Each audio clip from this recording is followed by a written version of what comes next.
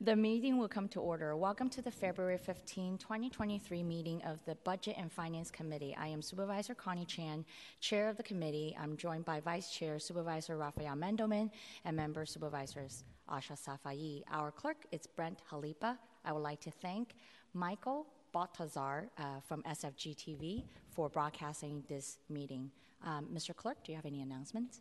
Thank you, Madam Chair. Just a friendly reminder for those in attendance to make sure to silence all cell phones and electronic devices so as not to interrupt our proceedings here in the chamber. The Board of Supervisors and its committees are convening hybrid meetings that allow in-person attendance and public comment while still providing remote access and public comment via telephone. The Board recognizes that equitable public access is essential and will be taking public comment as follows. First, public comment will be taken on each item on this agenda. Those attending in person will be allowed to speak first, and then we will take those waiting on the telephone line.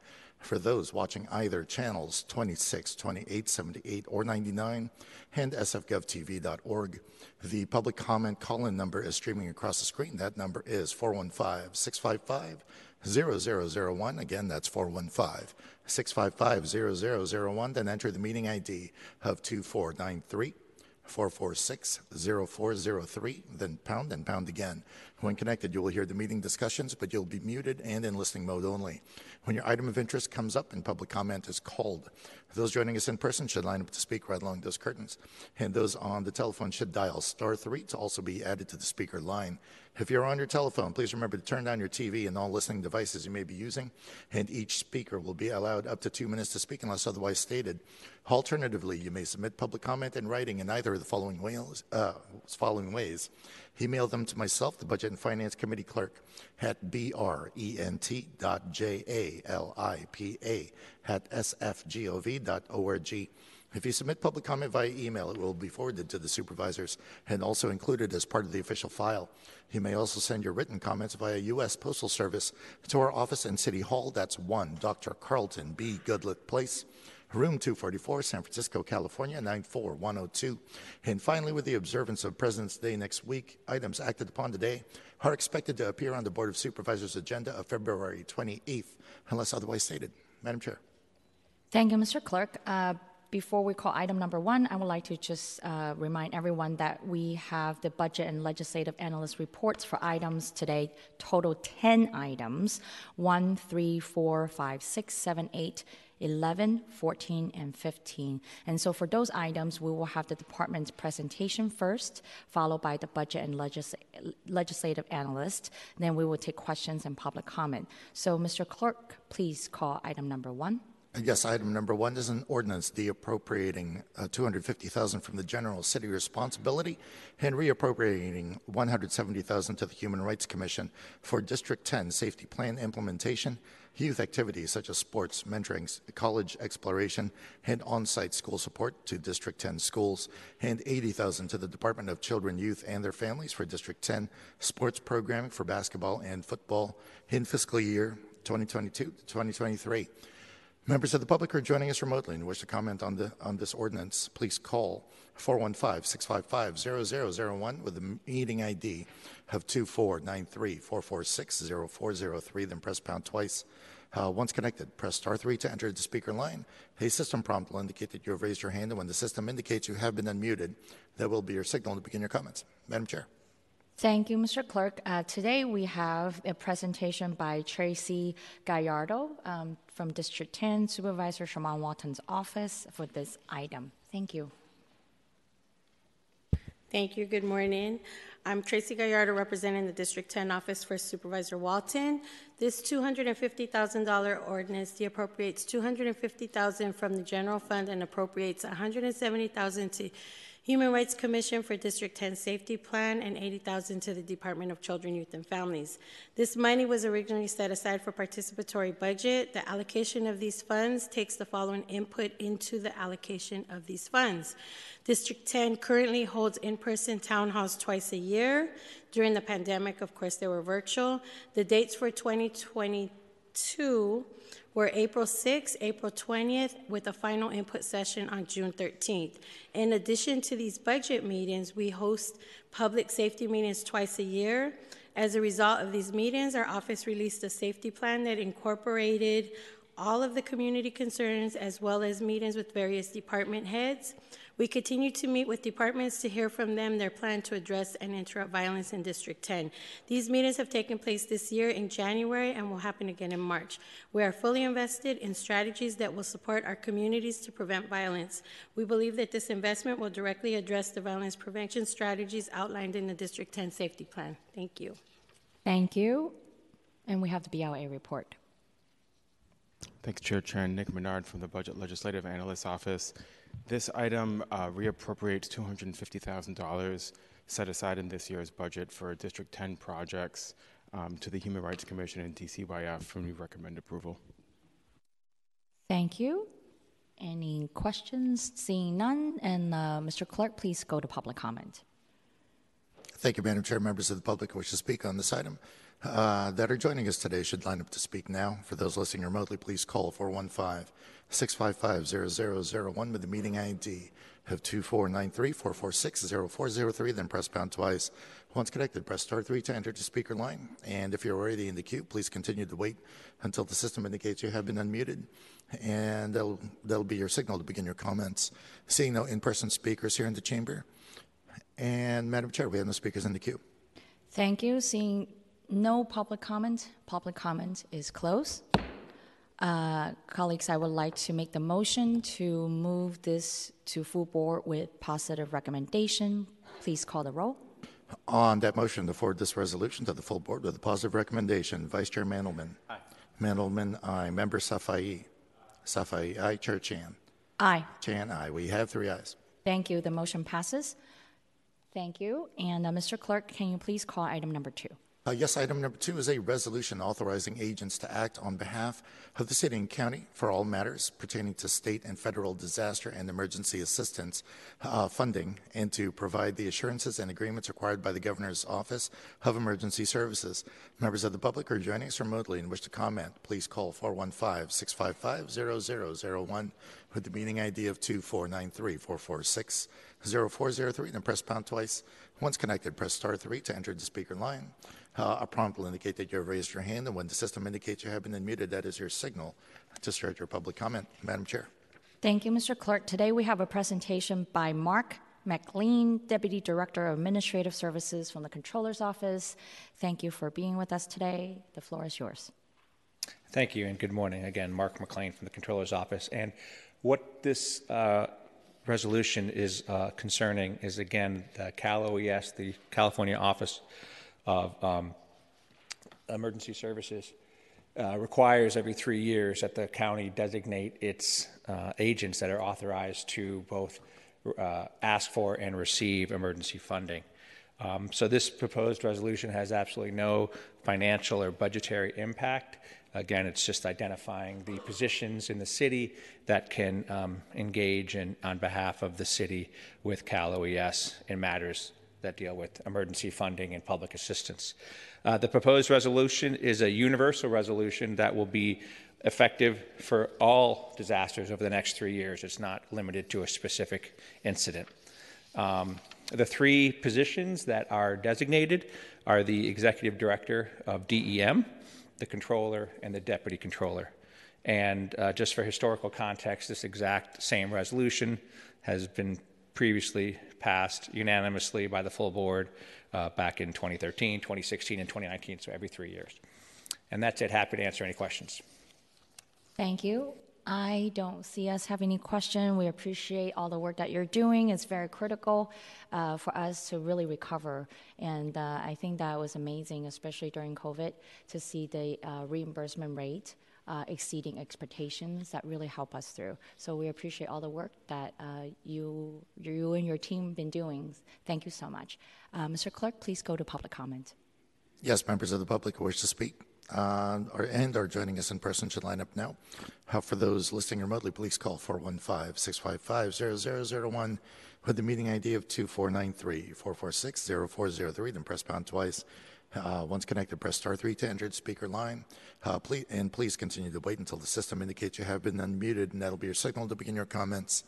Seeing no in-person speakers here in the chamber. And Madam Chair, we have no speakers in the queue. Thank you. Seeing no more public comment is now closed. Colleagues, I would like to move this item to full board with positive recommendation. Mr. Clerk, please call the roll. Yes, and on motion to forward this resolution to the full board with a positive recommendation, Vice Chair Mandelman. Mandelman, aye. Member Safai. Safai, aye. Chair Chan. Aye. Chan, aye. We have 3 ayes. Thank you. The motion passes. Mr. Clerk, please call item number 3. Yes, item number 3 is a resolution reauthorizing the issuance of tax-exempt lease revenue commercial paper certificates of participation, Series 1 and Series 2, and taxable lease revenue commercial paper certificates of participation, Series 1T and Series 2T, in an aggregate principal amount not to exceed $150 million to finance the acquisition, construction, and rehabilitation of capital improvements and capital equipment approved by the Board of Supervisors and the Mayor, authorizing the delivery of alternate credit facility in the principal amount of $163.5 million, and approving and authorizing the execution of a second supplement to trust agreement, a second amendment to the site lease, a second amendment to sublease, a revolving credit agreement, a fee agreement, an offering memorandum, and certain other related financing documents, and authorizing other related actions as defined. Members of the public are joining us remotely and wish to comment on this resolution, please call 415-655-0003 with the meeting ID of 2493-446-0403, then press pound twice. Once connected, press star 3 to enter the speaker line. A prompt will indicate that you raised your hand, and when the system indicates you have been unmuted, that will be your signal to begin your comments. Madam Chair. Thank you, Mr. Clerk. Today we actually have, I think, Visha Trevendi, from a financial analyst from the Controller's Office of Public Finance. Thank you. Good morning. Thank you, Chair Chan and members of the committee for considering this resolution. This is a resolution to reauthorize the city's commercial paper program and replace one of the credit facilities that support the program. Just to give you some background, commercial paper is a short-term or interim financing tool that we use to fund capital projects, often before taking it out with long-term debt. It allows the city to fund these capital programs efficiently and more cost-effectively than just issuing long-term debt at the outset. So we currently have a $250 million commercial paper program. Last year, the board approved the replacement of one of the series of commercial paper in the amount of $100 million with a new credit agreement. Now, the other 2 series are expiring. The credit agreements are expiring in May of this year, and so we're replacing those with a new credit agreement to extend the program further. The current agreements are with U.S. Bank and State Street and $75 million each, and we're replacing it with a single agreement with Wells Fargo Bank for $150 million so it's the same total amount of the program that we've been maintaining for the last several years. We did a competitive request for proposals. We received 6 responses, and Wells Fargo was selected as the top scoring firm through that process. The fee rate that we're going to be receiving is actually at some savings over the current existing 2 agreements. They're 38 and 40 basis points, and the new agreement will be 25 basis points, so that'll create some annual savings for the program. So really, it's a straightforward replacement of the credit facility with a new revolving credit agreement, and so I'm happy to take any questions if you have any, but we're respectfully requesting that you approve the resolution to approve it. Thank you. Item 3, as noted by the department, is a resolution reapproving $150 million of the city's commercial paper program and approving related documents for the credit facility. We show the projects that are drawn on the program on page 8 of our report, and we also note that the city will incur one-time costs of approximately $554,000 to establish this new line of credit, and incur ongoing costs of approximately $921,000 per year for the 3-year duration of these agreements. We do recommend approval. Thank you. Mr. Clerk, I see no comments from my colleagues. Let's go to public comment. Yes, members of the public who wish to speak on this resolution and are joining us in person should line up now. For those listening remotely, please call 415-655-0001. Enter the meeting ID of 2493-446-0403, then press pound twice. Once connected, press star 3 to enter the speaker line. If you're already in the queue, please continue to wait until the system indicates you have been unmuted, and that'll be your signal to begin your comments. Seeing no in-person speakers here in the chamber. And Madam Chair, we have no speakers in the queue. Thank you. Seeing no public comment is now closed. And seeing no other questions, I'll probably circle back, not with you, but separately with the departments, really about the multiple different projects about resilient and emergency system for the capital planning and critical repair.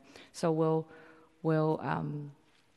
move this to the full board with positive recommendation. Mr. Clerk, please call the roll.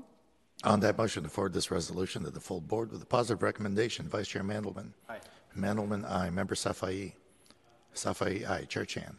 Aye. Chan, aye. We have 3 ayes. Thank you, and this motion passes. And Mr. Clerk, please call item 4 through 8. Yes, items 4 through 8 are resolutions approving amendments to the following grant agreements between the city and county and respective nonprofits for the administration of the following projects. Item number 4 approves the second amendment to the agreement with Meals on Wheels of San Francisco for the home delivered meal nutrition services to older adults program to increase the grant amount by approximately $4.1 million for a total not to exceed amount of approximately $35.6 million. Item number 5 approves an amendment to the agreement with Project Open Hand for the congregate nutrition services for older adults program to increase the grant amount by approximately $2.2 million for a total not to exceed amount of approximately $11.7 million. Item number 7 approves the second amendment to the agreement with Self-Help for the Elderly for the congregate nutrition services for older adults program to increase the grant amount by approximately $1.2 million for a total not to exceed amount of approximately $11.8 million. Item number 8 approves the second amendment to the agreement with Glide Foundation for the free meals program to increase the grant amount by $4.1 million for a total not to exceed amount of approximately $12 million. All of the aforementioned effective upon approval of their respective resolutions with no change to the grant periods of July 1st, 2021 through June 30th, 2025. But item number 6 approves an amendment to the agreement with San Francisco Marin Food Bank for the citywide grocery access program to increase the grant amount by approximately $4.9 million for a total not to exceed amount of approximately $11.2 million and to extend the grant period from January 31st, 2023 for a total period of July 1st, 2022 through June 30th, 2023, also effective upon approval. Members of the public who are joining us remotely and wish to comment on these resolutions, please call 415-655-0001. Enter the meeting ID of 2493-446-0403, then press pound twice. Once connected, press star 3 to enter the speaker line.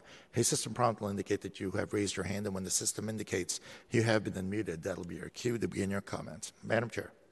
Thank you, Mr. Clerk. So I think for item 4, 5, 7, we have presentation by Tiffany Kearney, who is the program analyst and lead nutritionist from the Human Services Agency. And then for items 6 and 8 together, we will hear from Cindy Lin, and the citywide food access manager, also from Human Services Agency. So let's take that in that order by presentation. And then we do actually have one item that actually has the BLA report. Then we can maybe ask the questions all together. Thank you. Okay, great. Thank you. Good morning, supervisors. My name is Tiffany Kearney. I am the lead nutritionist for the Department of Disability and Aging Services, also known as DOS. We are asking the board to approve amendments to 3 grant agreements. Each support prepared meals for older adults aged 60 plus. One is with Meals on Wheels, the second is with Project Open Hand, and the third is with Self-Help for the Elderly. Each of these community organizations have long-standing histories of providing quality nutrition support to San Francisco residents and are leaders in addressing food insecurity. I would like to provide some general information about their services as a whole and then speak specifically about each of the modifications. And it sounds like you want to take all questions at the very end. Is that correct? Right. Okay, wonderful. Thank you. Meals on Wheels, Project Open Hand, and Self-Help for the Elderly are among our network of partners that provide nutrition services directed at mitigating food insecurity and improving the health and wellness of older adults and people with disabilities living in our community. The pandemic over the last few years has underscored how critical community nutrition programming is for vulnerable populations who are at higher risk for food insecurity, like those served by our network partners.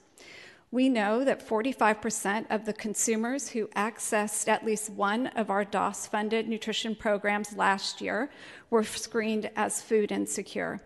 We also know that 97% of our nutrition clients surveyed last year reported feeling less worried about having enough food to eat because they participated in a program highlighting the impact and difference our services make. DOS meal grants have compliance and quality assurance requirements. These requirements are essential in ensuring the health and safety of our clients. They promote a high level of performance by our partners. They support positive outcomes, and they help meet the needs of our clients more completely. They also ensure that that services meet federal, state, and local standards. These requirements include such things as in-home assessments, nutrition risk screenings, nutrition education, nutrition counseling, and referrals. They also include food safety and sanitation monitoring, which is essential when providing meals for at-risk populations. We monitor all DOS-funded nutrition programs annually. Additionally, our meal partners submit monthly and quarterly reports to help ensure requirements are met and standards are maintained. It also allows for timely technical assistance should it be needed. Meals on Wheels, Project Open Hand, and Self-Help for the Elderly are consistently in compliance and continually meet outcome objectives. All three are on track to meet or exceed service deliverables this year. So the first amendment, we are requesting approval on is with Meals on Wheels for home-delivered nutrition services. Meals on Wheels is one of 8 community partners that has a grant with DOS to provide this service. They are our largest provider of home-delivered meals. They are currently contracted to serve over 3,200 consumers and provide approximately 1.5 million meals annually. Meals on Wheels serves clients in every district and provides at least 2 meals a day, 7 days a week. Their menu offers a variety of cuisines with broad appeal to satisfy the diverse population of clients they serve. Their meals are wholesome and meet current dietary guidelines. Meals on Wheels also offers diabetic, low sodium, and modified texture meal for individuals who need those.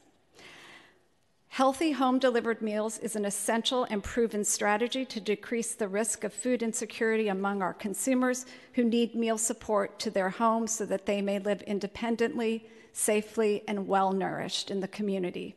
The modification to Meals on Wheels grant includes the following: the city's cost of doing business increases, funding for approximately 42,000 more meals this year to meet current demand, an additional 21-cent rate increase per meal this year to help offset the rise in food and fuel cost. And lastly, it includes infrastructure funding in the amount of $253,000 from the California Department of Aging to support 3 electric vans and a commercial meal label printer. So that is Meals on Wheels, and I'm going to move on to the next one. For Project Open Hand, this one is for congregate meals. Project Open Hand is one of 10 DOS-funded organizations that provides congregate nutrition services. They have 10 communal dining sites across 8 districts. They offer lunch service at all their sites, and at 2 of them, they offer a breakfast service. Their meals are an eclectic mix of cuisine that appeal to the diverse populations of the clients they serve. Their meals are also healthy and meet the latest dietary guidelines. Currently, Project Open Hand is providing meals to go, as well as on-site dining for those who want to connect with peers and are ready to engage in wellness activities in person and at community sites. Project Open Hand is contracted to serve over 4,000 clients and approximately 52,000 breakfast and 200,000 lunch meals annually. The grant modification will add funding to support 86,488 more lunch meals allocated between this fiscal year and fiscal years 24 and 25. These meals are needed to meet the current demand this year and projected service levels in fiscal year 24 and 25. The modification also includes the city's cost of doing business increase and funding or infrastructure funding in the amount of $88,678 from the California Department of Aging for equipment purchases to support their food service operation. And last but not least is self-help for the elderly, also for their congregate nutrition services program.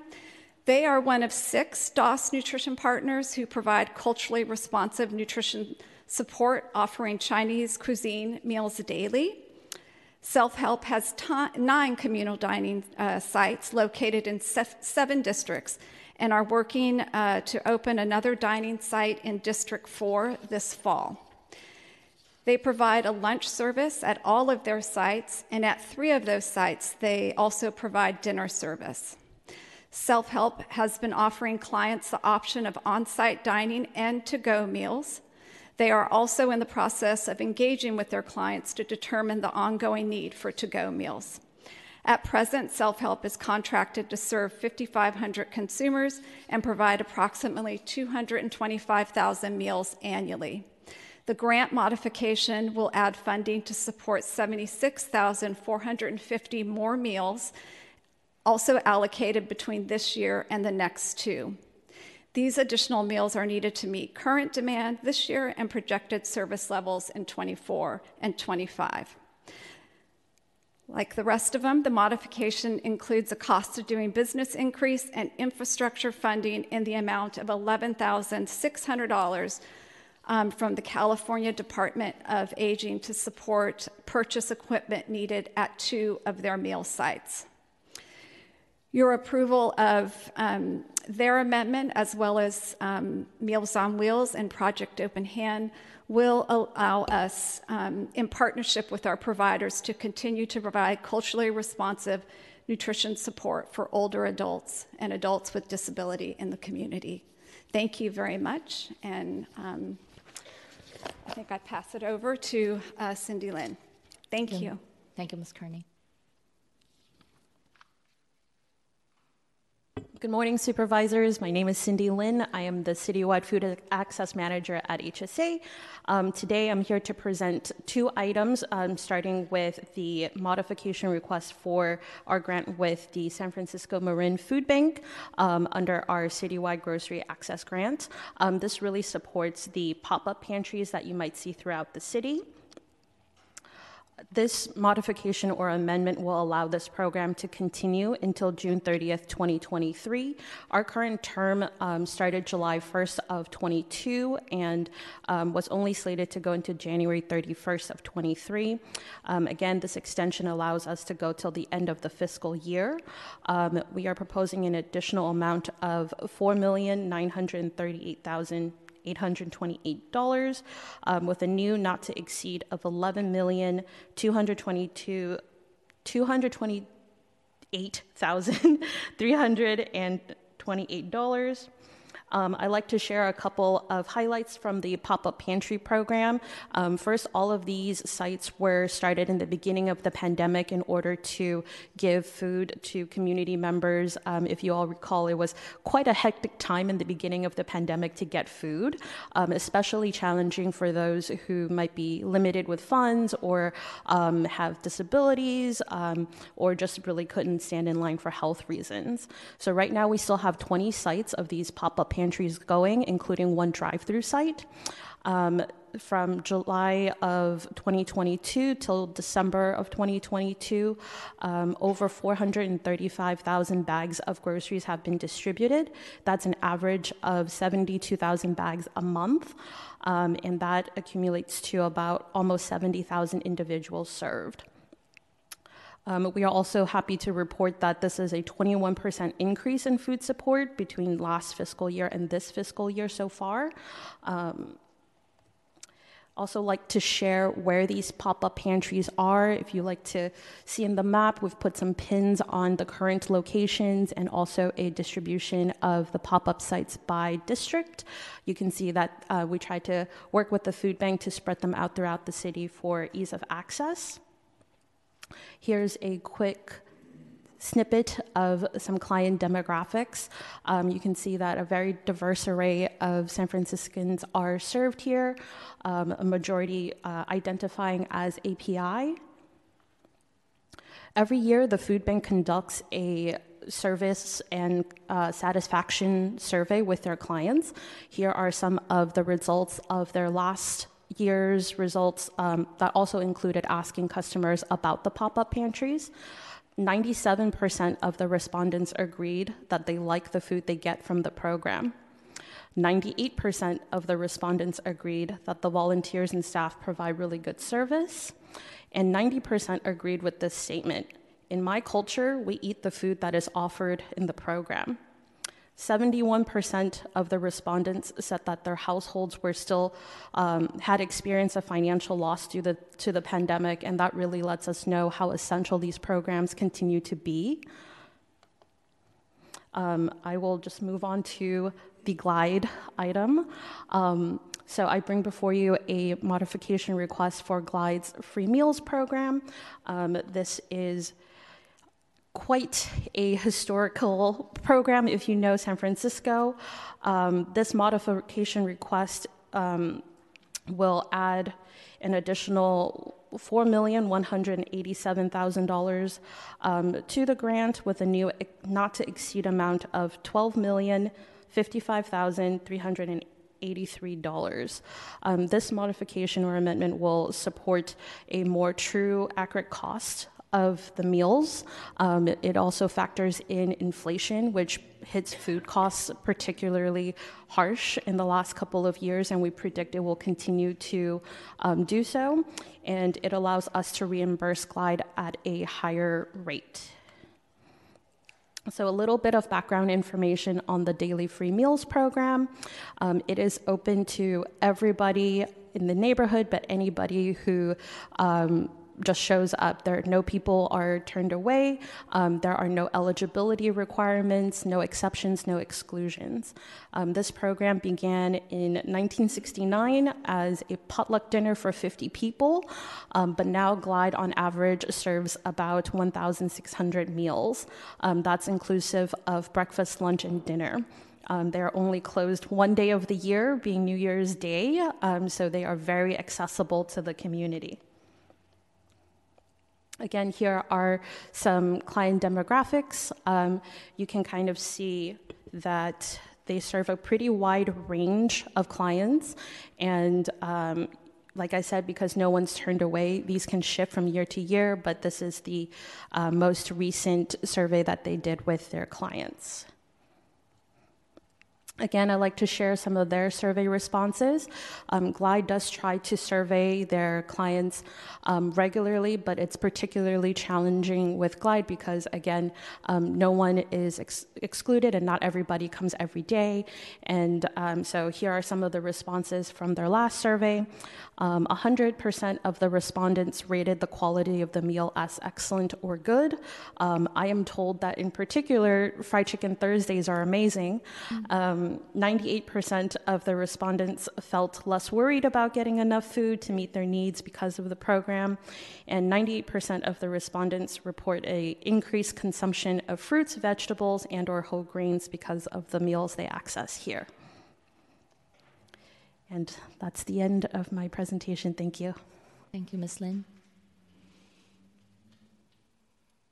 Thank you, Chair Chen. So items 4 through 8, as noted, approve amendments to existing agreements with Meals on Wheels, Project Open Hands, Self-Help for the Elderly, GLIDE, and the San Francisco Marin Food Bank, all to do various forms of nutrition assistance, as just outlined by the department. You know, when we look at grant agreements, we look at the reasonableness of the budgets within the agreements and the not-to-exceed amounts and the resolutions. We also look at the performance of the contractors and their financial condition. And I can tell you today that as of today, we didn't see any red flags across any of those areas. We did have a recommendation on the GLIDE resolution to request a report back to the board about their status as a nonprofit. We did learn from the department yesterday that their status is now has been accepted by the California Attorney General's office. So I'm withdrawing that recommendation. We recommend approval of the GLIDE resolution on file. We did have a clarifying recommendation on item 6. Yes, thank you. Item 6 to clarify that the approval of the amendment is retroactive. I also just want to point out that when we looked at the performance, what we noted is that the providers are delivering more meals than they're actually contracted for. And so even with these increases that are proposed by the amendments, would still, if the providers remain on budget, it will result in a service cut to the nutrition assistance programs. So to put some numbers on it, if you look at the Meals on Wheels, Project Open Hand, Self-Help for the Elderly, and GLIDE meals delivered in 2022, there were 2.8 million meals. In this fiscal year, with these amendments, that would decrease to 2.45 million. And then in the out year would decrease a little bit to 2.38. And then with the Marin Food Bank item, they're budgeted to deliver 40,000 groceries a month. They've actually been delivering over 70,000. So they will either have to deliver fewer groceries or do fundraising, which is not included in the budget that we've seen. So I do want to note that for the board as you consider these items. Thank you. Thank you. I think the comment that I want to make, and it's just in general for this body, both at contract amendments as well as grant amendment, with the with the same period of the contract and same periods of the grant contract, that you're coming back for an increase, a grant increase in this case, is concerning always, because that also means no matter what the program is, you're overspending. And you're exceeding your spending a dollar amount. But I think in this case, it's a challenging time, both because the pandemic and the needs have significantly increased, at least for the very least anecdotally, that as I'm learning. And I think that costs of doing business, food costs, have significantly increased due to inflation. I think those are the harsh reality that we have to face. I think additional alarming, situation for me when we think about these grants is the fact that like CalFresh is coming, the emergency allotments is coming to an end, and with that, it means that at least from what we learned from Director Trent Rohr and from your memo telling us is that CalFresh households that's been having CalFresh could lose anywhere between $95 and $517 per month. That's huge, I think. So does that actually mean that these programs then will see also more increase if some of these households losing CalFresh benefits so significantly? With that said, though, I, for one, am definitely supportive of today's grant increase amount and making sure that we continue to deliver these services, these critical services. And I really am thankful for all the work that you and our partners have been doing during pandemic. I think that this body should really think about ways to have these conversations and have these considerations as we move forward with budget conversation and thinking about how we really utilize our resources and where do we put our money. And I, for one, think that this food security should be a priority for San Francisco. Vice Chair Mandelman. Thank you, Chair Chan. And I share some of the concerns that you've raised, and the point that the BLA has raised that we're this doesn't really work over time. the demands have grown so much during the pandemic. Lots of folks are out there doing great work, but we are not contracting to continue the work at the same level. I guess the first thing I just want to see is what is DOS and HSA's thinking about where we are, because it looks like we're heading for a cliff. And then Chair Chan has pointed out, there's this whole other thing going on with CalFresh, which seems like it's related and could exacerbate the need. So are we thinking about this, and what do we think is coming, and how are we thinking about trying to address this? Your name and title. Good morning, Susie Smith. I'm Deputy Director for Policy Planning and Public Affairs for HSA. So half of the food bank and Glide's budget is actually privately fundraised, and so it's not a budget cut. It's just that the city support is only a portion of the total budget. Inflation, obviously, cost of doing business has increased, and particularly with food costs. So that does impact over time the amount of food that the providers can provide, but it's not a drastic. It's not a 50,000 to 80,000 cut. It's just that the full budget reflects both the city money and the private money. So we aren't necessarily anticipating. What's that? We're not necessarily anticipating that funding them at less than what they're currently delivering means that they're going to have to reduce.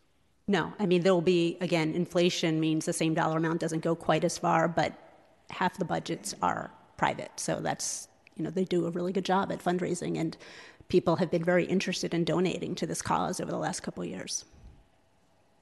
And then maybe to steal Chair Chan's, to turn Chair Chan's concern into a question, what is the interplay between the CalFresh reductions and what these providers are doing?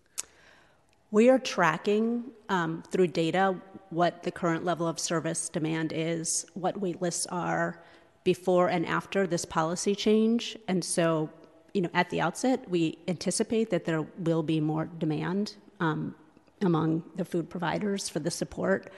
And we're going to just keep close track to understand from a data perspective how the policy change is affecting need in the community. Thank you. Thank you. Supervisor Safai. Thank you. So I have a few questions.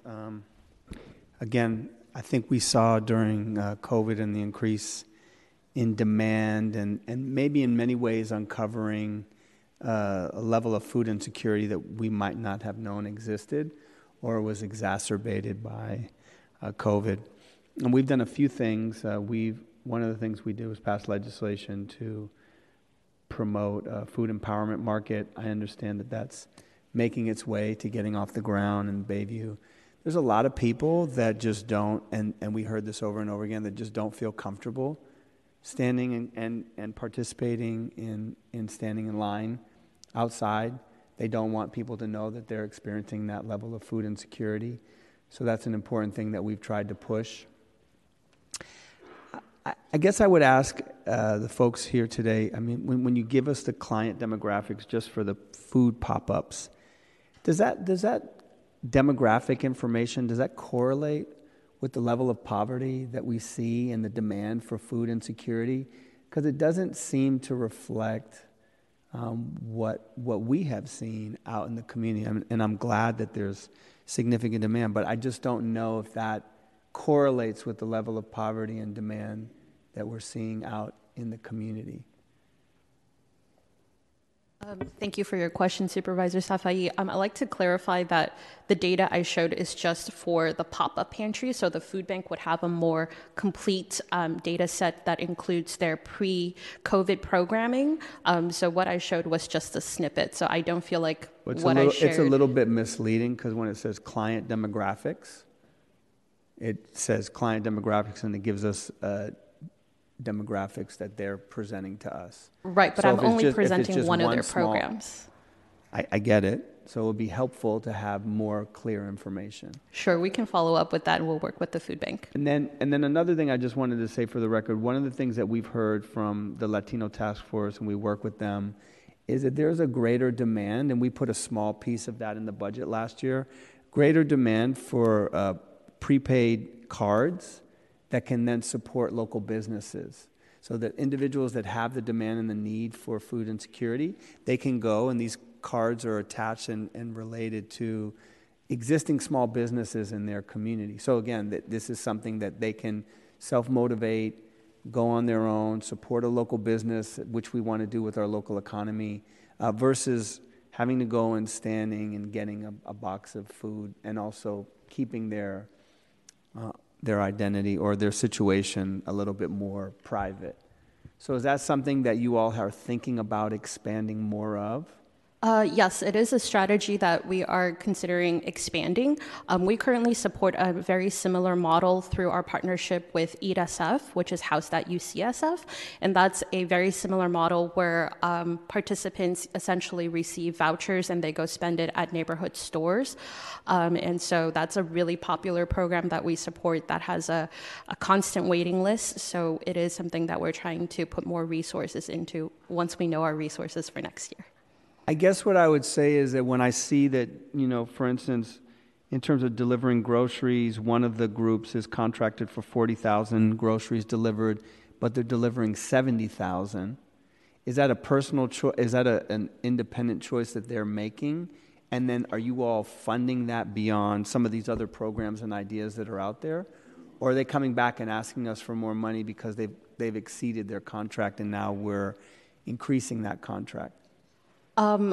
So for the 40,000 that we put in our minimum for Appendix A or their deliverables, that's what we put out to bid. The food bank was the only bidder for that RFP, and the food bank can essentially provide the program at lower costs. So they are able to go beyond way beyond 40,000 units. So that's why they're able to serve 70,000. No, that's great.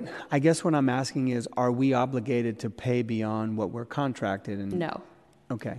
Yeah. Because we are doing a contract amendment already. Is that correct? Correct. I think that's the Chair Chan's point, that they're coming back and asking for a contract amendment beyond what was originally contracted, or is it just the life of their contract and now you're extending it? For the food bank one in particular, that one's really an extension at the same per month amount. Originally, we were only able to enter into a 6-month contract with them, and then we received more resources, and that's why we've brought that item here today to ask for the essentially extension and more dollars to support the program.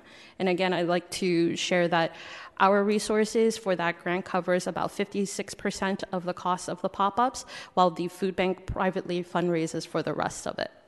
That's great. I just for the record, I'm very supportive of all of these programs. I think they're extremely essential.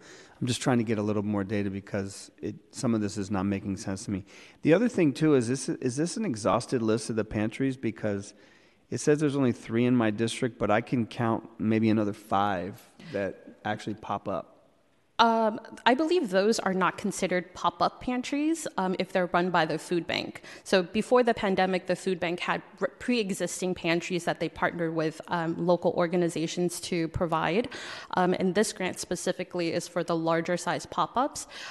You might also be thinking about other food distribution sites that we support in your district that are unrelated to the food bank. I'm not. Maybe I can defer this question to the food bank. Because I see the food bank trucks show up. So it's just, that's why I was asking, is this an exhausted list? Because this is not extensive. I'm happy to defer this question to our food bank representatives. They might know a little bit more about the specific locations. That'd be great. Maybe Sean or Tanis, would you like to take this one?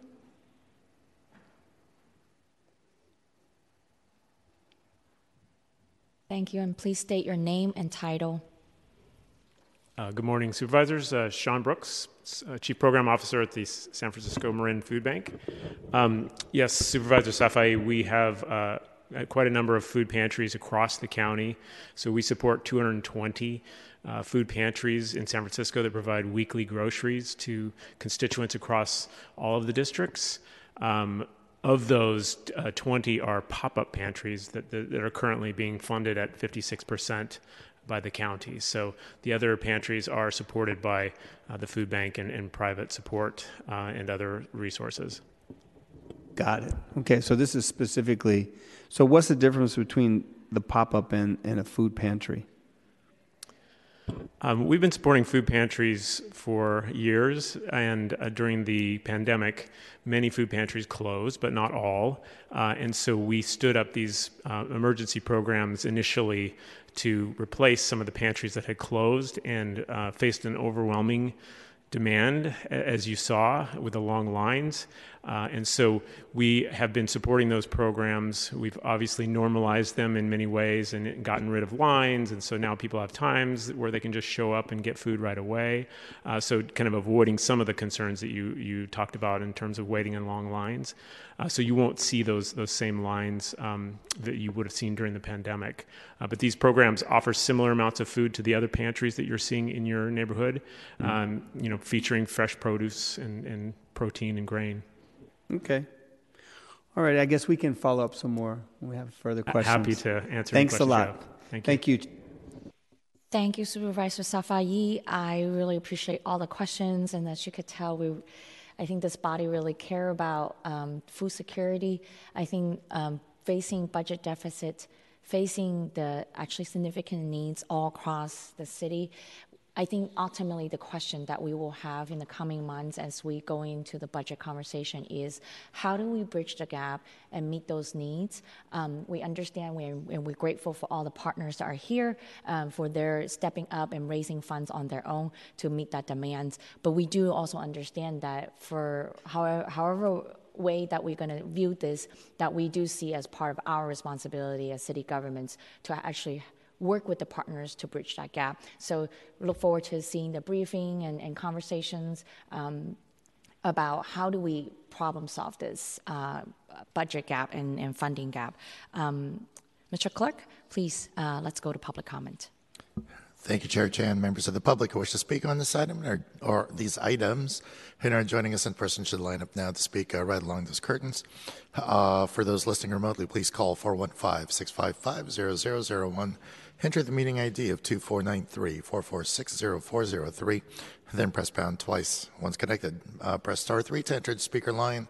And for those already in the queue, please continue to wait until the system indicates you have been unmuted. And there'll be a signal to begin your comments. Yes, go ahead and step up. And once you start speaking, I'll start your time for 2 minutes. Great, thank you. Good morning, Chair and committee members. My name is Jean Cooper, and I'm the Chief Impact and Strategy Officer at the Glide Foundation. I'd like to thank Mike Zog and Kathy Huang and Cindy Liu for presenting today and for working with us on this amendment, as well as the offices of Supervisor Ronan, Preston, and Safai. Thank you very much. And I'd also like to thank the hard work of the other providers here today that are helping us combat food insecurity in San Francisco. We appreciate the modification to the existing contract for the provision of our Daily Free Meals program, and we respectfully request the committee's approval. We operate our Daily Free Meals program in line with our belief in food for all, no exceptions and no exclusions. The program has no eligibility requirements, providing these 3 nutritious meals a day, 364 days a year. In partnership with the city, we have done this for decades. The need to prioritize an equitable nutrition safety net is dire in San Francisco. In February, CalFresh recipients, including more than 70,000 households in San Francisco, will receive their last emergency allotment, which has provided a critical boost to their benefits throughout the COVID-19 pandemic. We're facing a massive collapse in benefits and buying power, and it is going to drastically impact our clients and our community members. Statewide, this amounts to a loss of about $500 million in benefits per month, and in San Francisco, about $11.7 million. Some people will go from receiving $281 a month to just $23, all while food prices are at an all-time high. Our nutrition services assist our clients in gaining consistent and equitable access to nutritious meals, as well as linkage to supportive services. We're so grateful for your consideration today to these modifications, and which will enable us to more sustainably continue to combat hunger in San Francisco. Thank you very much. Thank you, Jean Cooper, for your testimony. Next speaker, please. Hello, my name is Tanis Crosby. I serve as Executive Director, San Francisco Marin Food Bank. I want to echo the sentiments of our colleague, and I want to thank you all for your support of these vital food security programs and your awareness of the extent to which our community members are hurting. I'd like to add some more context. First, there is a hunger cliff looming. In addition to the emergency allotments ending, there is a food cliff. The food bank, in addition to the private funding you heard of, secures over $90 million in donated food annually. Previously, that was significantly more from the USDA. In the pandemic, it was about 30 million pounds a year. Last year, it was 10. This year, it will be 7.5. We are experiencing pressure from all sides, and our participants are too. So there is less food available. It is 60% higher cost, and the demand continues to be at persistent levels. The specific pop-up program that you heard about serves 18,000 households weekly. The food bank serves 56,000 households weekly. Our pop-ups currently have a wait list of 2,200 people. With this amendment, contract funding will be extended until June 30th. There is currently no funding after that. There is a funding cliff. There will be greater need in the community. We so appreciate your support for this program. What lifted off as a crisis response is now an equity-centered, dignified, culturally responsive, trauma-informed, and participant program-centered program that is providing a vital service, and we greatly appreciate your support of this vital program in our community. Thank you. Thanks so much, Tanis Crosby. Seeing no further speakers here in the chamber, Madam Chair, we have no speakers in the telephonic queue. Thank you. Seeing no more public comment is now closed. Colleagues, I would like to send these items 4 through 8, to full board with recommendation. Mr. Clerk, please call the roll. Oh, actually, no. I need to make amendment for the retroactive. My apologies. I did that again.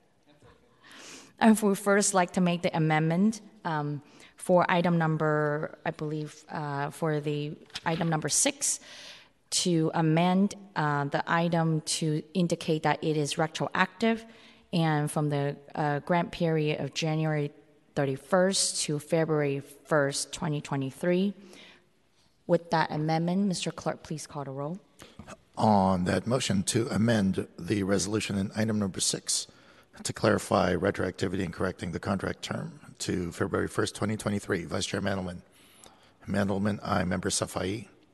Safai, aye. Chair Chan. Aye. Chan, aye. We have 3 ayes. Thank you. The motion passes, and let's move items 4 through 8, including item 6 that has been amended to full board with recommendation. Mr. Clerk, please call the roll. On that motion, to forward the resolutions to the full board with a positive recommendation, item 6 as amended, Vice Chair Mandelman. Mandelman, aye. Member Safai. Safai, aye. Chair Chan. Aye. Chan, aye. We have 3 ayes. Thank you. The motion passes.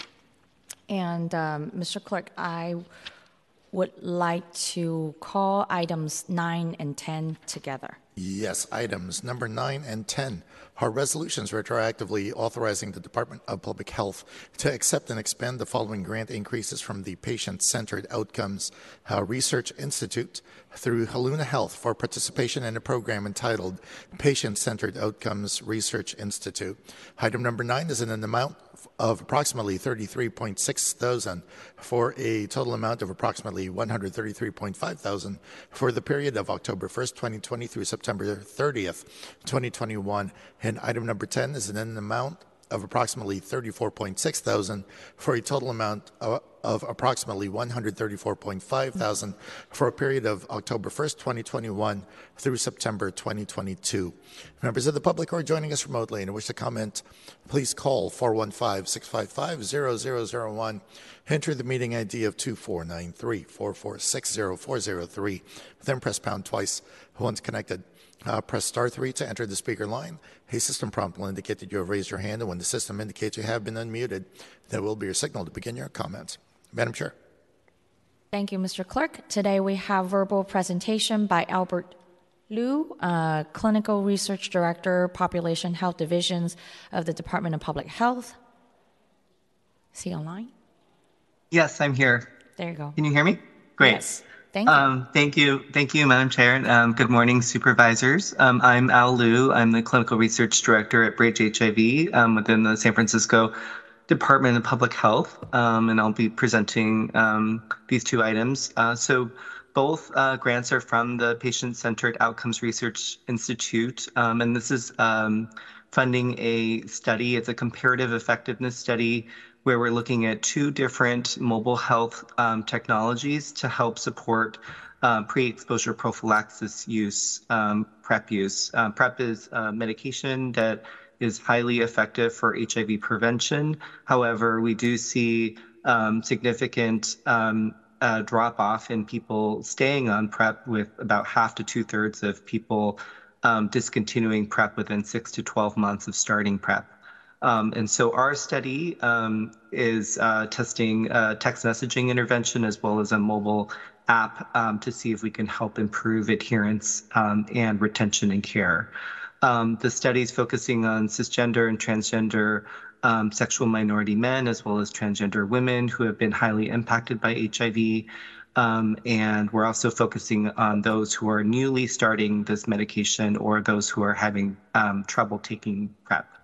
And we're enrolling 300 participants into the study across 3 sexual health and public health clinics in San Francisco, Miami, and Washington, D.C.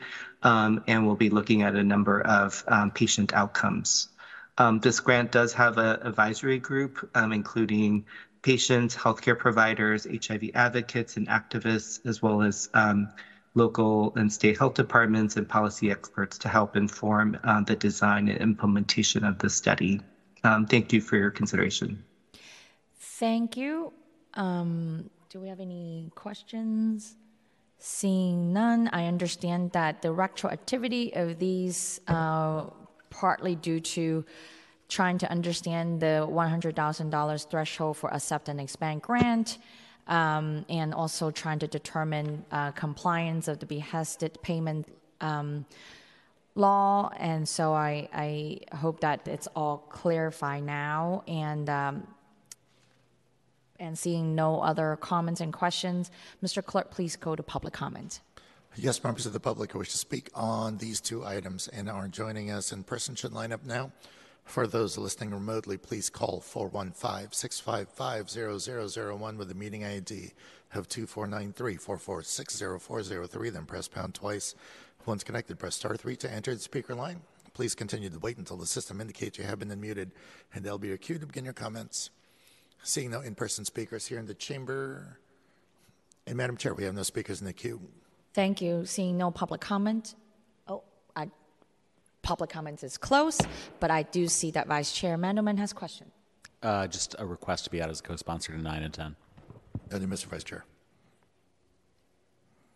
Thank you. And I move these two items to full board with positive recommendation. Mr. Clerk, please call the roll. On that motion to forward the two resolutions to the full board with a positive recommendation, Vice Chair Mandelman. Aye. Mandelman, aye. Member Safai. Safai, aye. Chair Chan. Aye. Chan, aye. We have 3 ayes. Thank you. The motion passes. Mr. Clerk, can you please call item 11 and 12 together?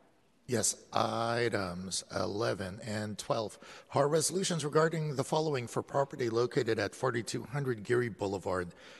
Item number 11 approves and authorizes the Director of Property on behalf of the Mayor's Office of Housing and Community Development to acquire the real property from 4200 Geary Associates LP as the borrower for approximately $11 million under an agreement for purchase and sale, placing the property under the jurisdiction of MoCD for use in constructing affordable housing for San Franciscans, approving and authorizing the Director of Property and the Director of MoCD to enter into a ground lease to lease the property back to the borrower for a term of 75 years and one 24-year option to extend and an annual base rent of $15,000 in order to construct the 100% affordable 98-unit multifamily rental housing development, affordable to low-income senior households, including one manager unit and ancillary commercial space, approving and authorizing the amended and restated loan agreement in an amount not to exceed approximately $20.5 million for a minimum loan term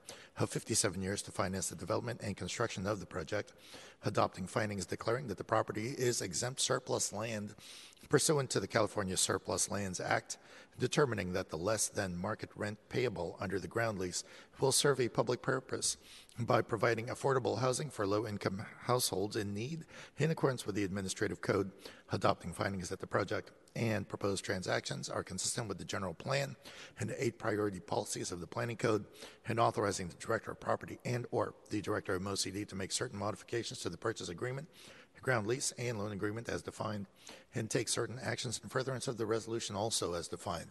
Item number 12 authorizes the issuance and delivery of tax-exempt multifamily housing revenue bonds in an aggregate principal amount not to exceed $60 million for the purpose of providing financing for the construction of a 98-unit affordable multifamily residential rental housing project for seniors at the property, approving the form of and authorizing the execution of an indenture of trust, providing the terms and conditions of the bonds, approving the form of and executing and authorizing the execution of a loan agreement, approving the form of an authorizing the execution of a regulatory agreement and declaration of restrictive covenants, approving modifications, changes, and additions to the documents, authorizing the collection of certain fees, approving for purposes of the Internal Revenue Code of 1986 as amended, the issuance and sale of residential mortgage revenue bonds by the city in an aggregate principal amount not to exceed $60 million to finance the acquisition and construction of the 4200 Geary Apartments,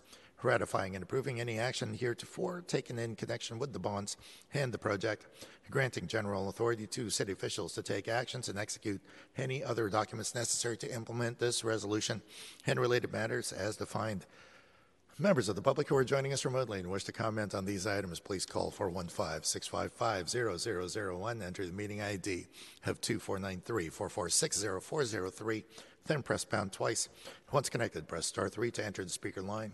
A prompt will indicate that you have raised your hand, and when the system indicates you have been unmuted, it will be your cue to begin your comments. Madam Chair.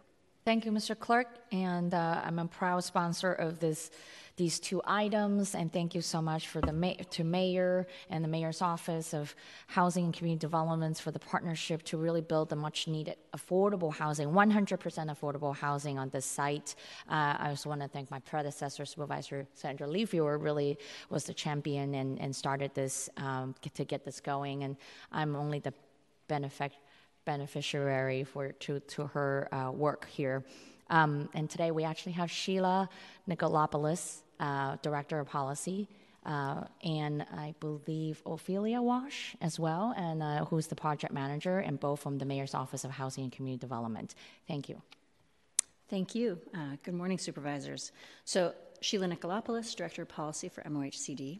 Last week, the Mayor's Office of Housing and Community Development brought 2 affordable housing developments to this committee. And as I mentioned, we're finalizing funding for 6 new affordable housing projects this spring. Today, we're presenting the 3rd project, which is an affordable housing project at 4200 Geary that will serve low-income and formerly homeless seniors. This is the first affordable senior housing project in the Richmond since 2011. It's an important step in meeting housing element goals of bringing affordable units to high-resource neighborhoods. We acknowledge the significant need for more housing like this that can provide safe, affordable homes for aging adults on fixed low incomes. And I want to highlight that MOHCD has been working with other city agencies in the past year to produce the Senior and Disabled Housing Needs Assessment. And in the coming year, we'll be working closely with a dedicated position at the Planning Department to implement recommendations in that needs assessment. The 6 projects that we're bringing to you this spring will produce more than 600 affordable units throughout the city and will count towards our RHNA goals and our geographic equity goals in the housing element. All of these projects rely on significant leverage of local dollars to secure state funds. And my colleague Ophelia Walsh will walk you through the specifics of this project. Thank you. Good morning, Chair Chan, Supervisor Safai, and Mendelman. My name is Ophelia Walsh, Project Manager with MoCD. I'm here today to present items 11 and 12 for the affordable housing development located at 4200 Geary. The purpose of the 2 resolutions presented today is to approve affordable housing financing for 4200 Geary to begin construction this April 2023.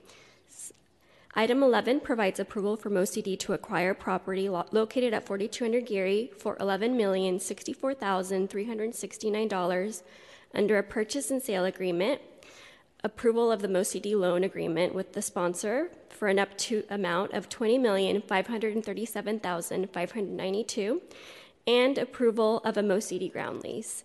Item 12 is authorizing bond issuance and delivery in the amount not to exceed $60 million. Next slide. 4200 Geary will be a new 98-unit, 100% affordable senior housing development located on the west side in District 1. In 2019, TNDC was selected as 4200 Geary's sponsor for MoCD's Affordable Housing Notice of Funding Availability. The Citywide Affordable Loan Committee approved a $14 million pre-development and acquisition loan in January of 2021, which the Board of Supervisors reviewed and approved in April of 2021 under file number 210363. Upon approval of state financing, we're now returning to the board to finalize this transaction with the final purchase and sale agreement, subsequent ground lease to the sponsor, and a permanent loan for approximately $20 million.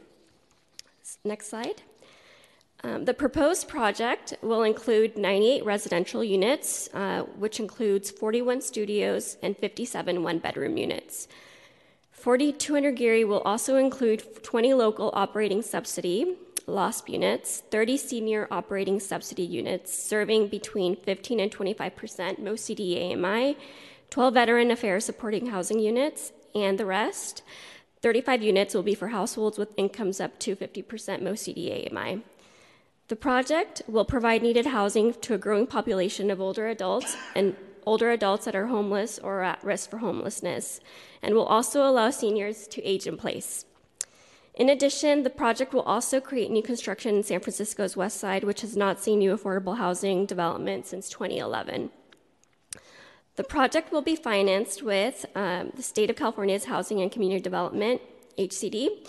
After a successful application for Tier 2, California Housing Accelerator in April of 2022, 4200 Geary was awarded $32,284,809 in accelerator funding this September 2022. $20 million in MHP funding, also from HCD, which was awarded in 2021, and $1 million from the Federal Home Loan Bank's Affordable Housing Program grants in 2022. 4200 Geary has secured a construction lender and is now ready to start construction this April of 2023 and expects a December of 2024 project completion date. Thank you. This concludes my presentation. We respectfully request for your approval of these 2 items presented before you today. I'm happy to answer any questions. We also have a member from TNDC, Colleen Mom, and MoCD Director of Housing Development, Sarah Emerald, who are also available to answer any questions that you may have. Thank you. And we have the BLA report for item number 11 for the acquisition of the property. Thank you, Chair Chen. So item 11 is a resolution that approves a number of agreements related to an affordable housing project at 4200 Geary. It approves a purchase and sale agreement for the city to acquire that property, a ground lease to TNDC to operate the site as affordable housing, and also approves an amended and restated loan agreement. So as noted in 2021, the board did approve a $14.5 million loan to TNDC that included $11 million to purchase the site and then $3.5 million for pre-development costs. Under the purchase and sale agreement here, the city would become the landowner of 4200 Geary and waive repayment of the $11 million acquisition portion of that loan that was already approved by the board. The amended and restated loan agreement then increases the city's funding for permanent financing to $20.5 million. We show the detailed development budget on page 44 and 45 of our report, which is $87 million or $890,000 per unit approximately. The city subsidy per unit in this case is $322,000. About $100,000 per unit is the acquisition costs. We do recommend approval. Thank you. And I see Vice Chair Mendelman has questions. Statements. Oh, comments. Comments. I don't think we need to belabor the high per unit cost. We talked about that on the prior projects last week, but I do think, no CD knows this, but we have to figure out ways to get these projects done for less per unit.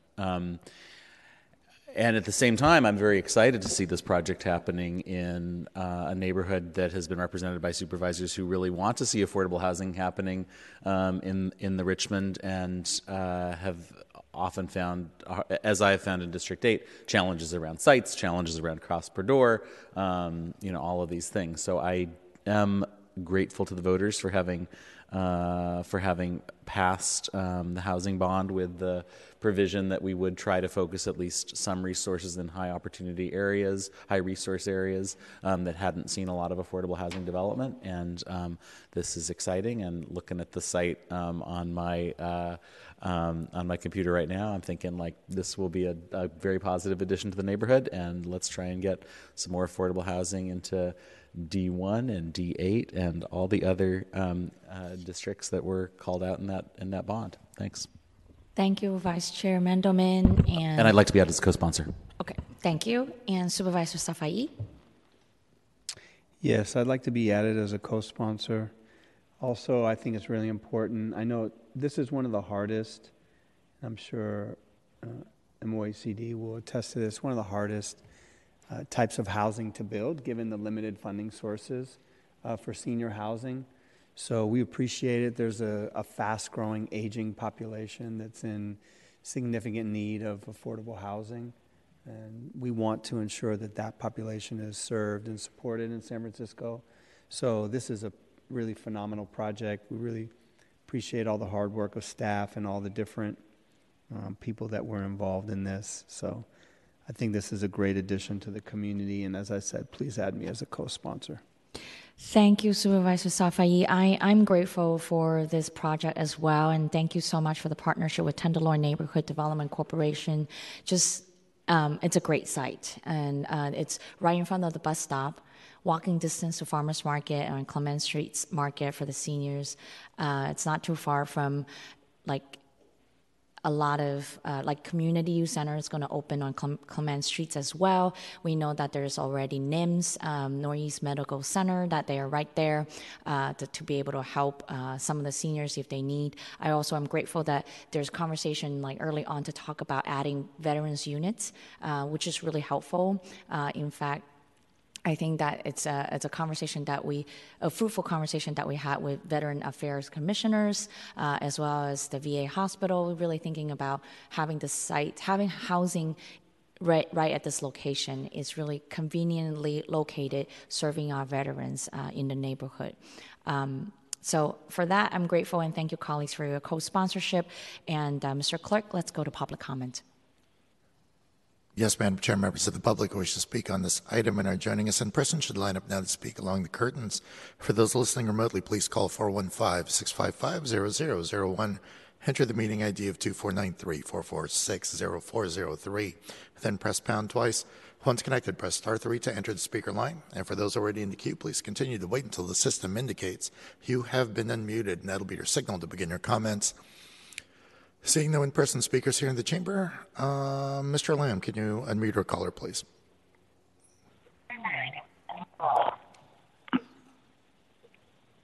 Hello, caller. We did hear you. Supervisors, as you see, there are very few people who are going to give public comment. What I do is I observe all this willing and dealing that is going on, And I say that because never do y'all mention those who are physically challenged. And they are kept out, even though, the state and the federal is involved in many ways in this funding. And I'm calling because when the people are chosen, I hope you don't use the lottery system. And we need real human beings representing the most vulnerable, those making under 60,000, under 80,000, to be helped. You all may not know this, but hundreds of people are dying on the streets of San Francisco. And that's a crying shame. So that's all I have to say. I have been a fighter for affordable housing. In fact, I am going to start a project where we have our entitlements very soon. So I'm fully aware of all the shenanigans, ploys, and machinations. Thank you very much. Thank you, Francisco de Costa, for your comments. And Mr. Lamb, okay. Madam Chair, we have no more callers in the queue. Thank you. Seeing no more public comments, public comment is now closed. Colleagues, I would like to move these two items to full board with positive recommendation. Mr. Clerk, please call the roll. On that motion to forward both items to the full board with a positive recommendation, Vice Chair Mandelman. Mandelman, aye. Member Safai? Safai, aye. Chair Chan? Aye. Chan, aye. We have 3 ayes. Thank you. The motion passes. Mr. Clerk, please call item 13. Yes, item number 13 is an ordinance authorizing the San Francisco Public Utilities Commission to exempt certain design, construction, finance, operation, and maintenance services and related agreements for the public-private partnership delivery of the biogas utilization project at the Southeast Treatment Plant located at 1800 Gerald Avenue from Chapter 6, 14B, and 21 and Section 23.30 of the Administrative Code, but requiring compliance with the underlying public policies, including the payment of prevailing wages, implementation of the local business enterprise participation program, and compliance with the city's local hire policy and first source hiring ordinance as applicable to such agreements, and permitting a best value selection of the contractor team if the city elects to proceed with the project after completing its review under the California Environmental Quality Act and delegating to the SFPUC the authority under the charter to approve all necessary contracts that are $10 million or more and or in excess of 10 years. Members of the public who are joining us remotely and wish to provide comment, please call 415-655-0001. Enter the meeting ID of 2493-446-0403, then press pound twice. Once connected, press star 3 to enter the speaker line. A prompt will indicate that you have raised your hand, and when the system indicates you have been unmuted, that will be your signal to begin your comments. Madam Chair. Thank you, Mr. Clerk. Today it looks like we have a presentation by Stephen Robinson, Assistant General Manager for Infrastructure, and the presentation by Daniela Brandau, Project Manager from the San Francisco Public Utilities Commission. Thank you. Good morning, Supervisors. Yes, my name is Stephen Robinson, the Assistant General Manager for Infrastructure at PUC. This item is in support of a relatively small but very important piece of our ongoing reinvestment at the Southeast Wastewater Treatment Plant in the Bayview. The technology is relatively simple, but we would like to use a public-private partnership delivery model as the most efficient and cost-effective way of meeting the project objectives and moving it forward. Members of the team are here today, but I'll hand over to Daniela for the details in the presentation. Thank you. Good morning, Supervisors. I'm Daniela Brandau. I'm the project manager with the San Francisco PUC for the biogas utilization project. I would like to start with a brief overview of the project.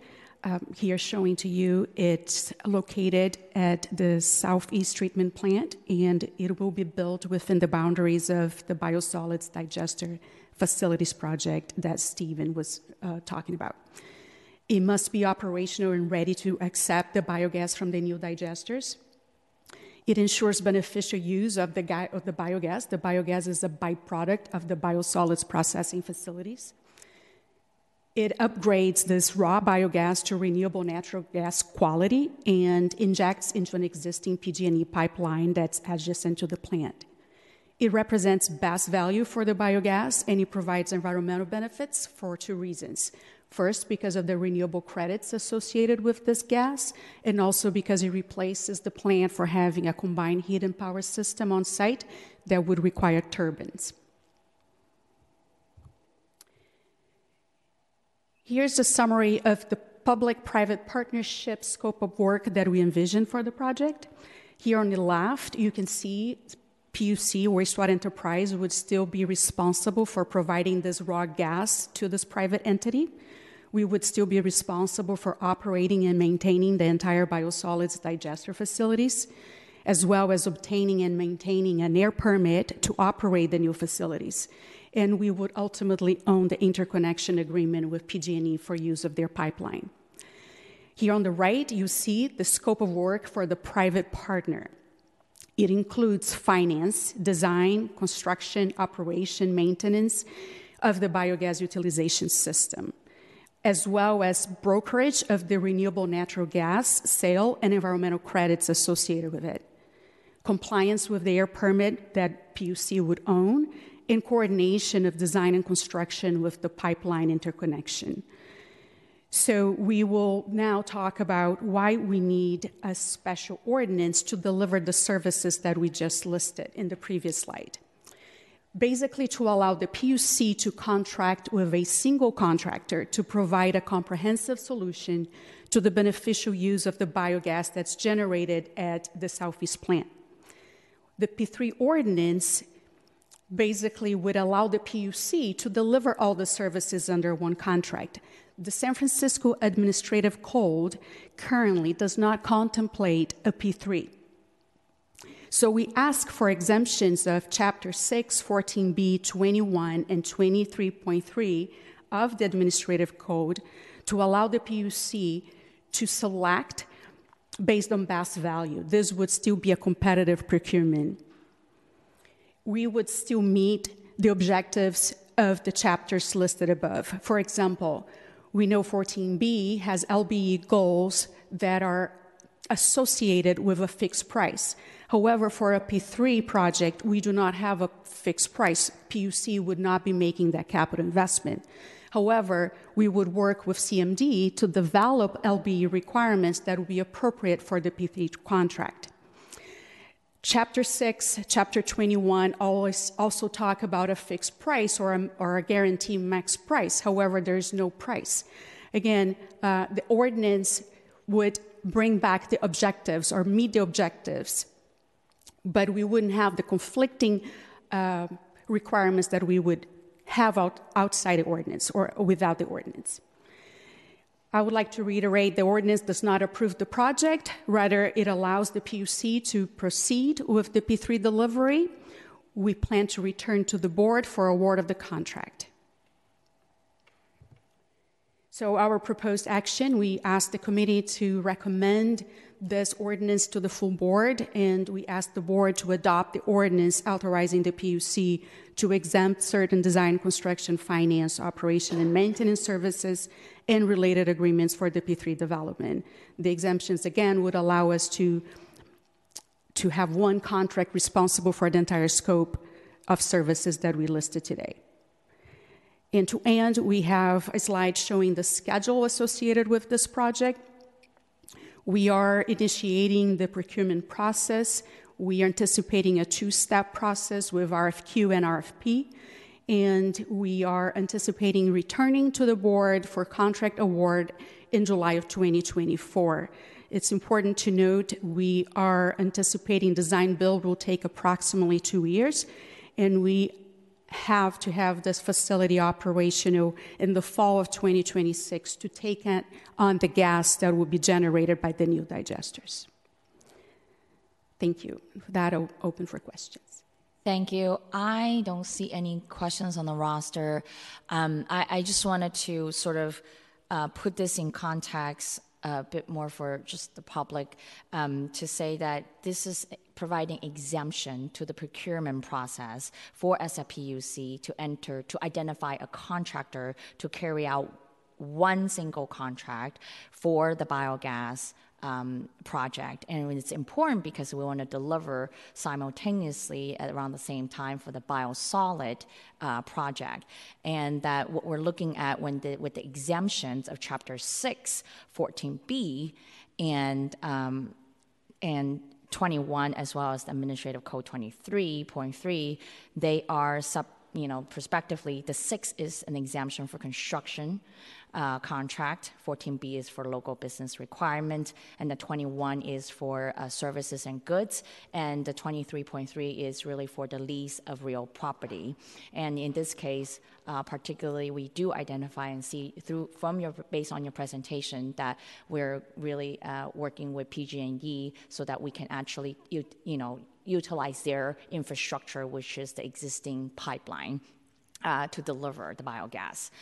So with that, I also know that, you have mentioned in this ordinance that in our discussion about delegating the Charter Sections 9.118, which is the board authority in terms of approving contracts, to delegate that authority to SFPUC. But I think through our conversation, and as I understand it, that you have accepted the fact that since it's a single contract typically coming through as resolution, coming to the board, I think it's deserving for us to have that conversation about what that contract looks like, who the contractor that you end up selected, and allow really not just this committee, but really the body, the board of supervisors, including colleagues like that, District 11, District 9, and District 10, particularly District 10 Supervisor Shamon Walton, should at least really understand and have conversation with his constituents in the public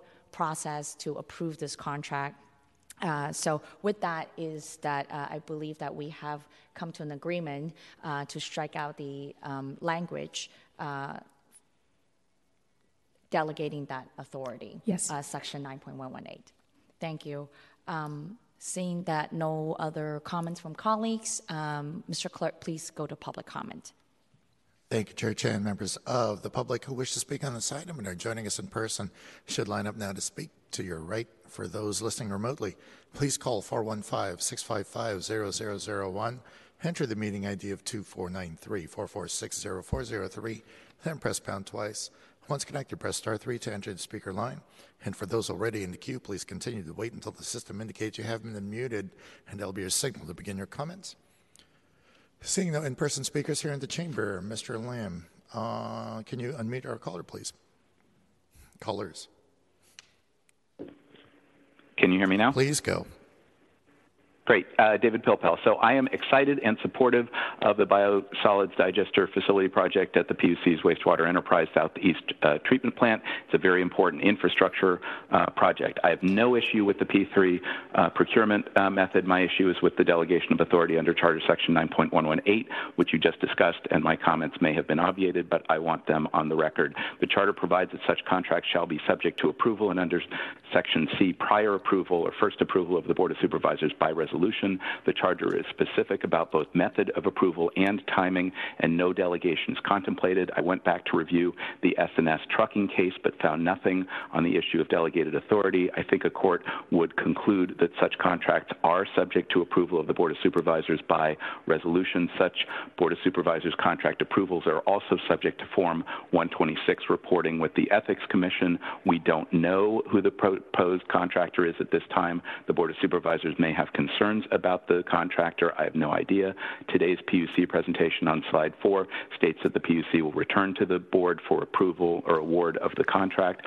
If that is true, then why is the 9.118 delegation needed at all? You could remove page 10, lines 1 through 12, which it sounds like you're about to do by amendment. If not, well, either way, you should amend the subsequent sections, because that was actually Section 4 and not Section 5.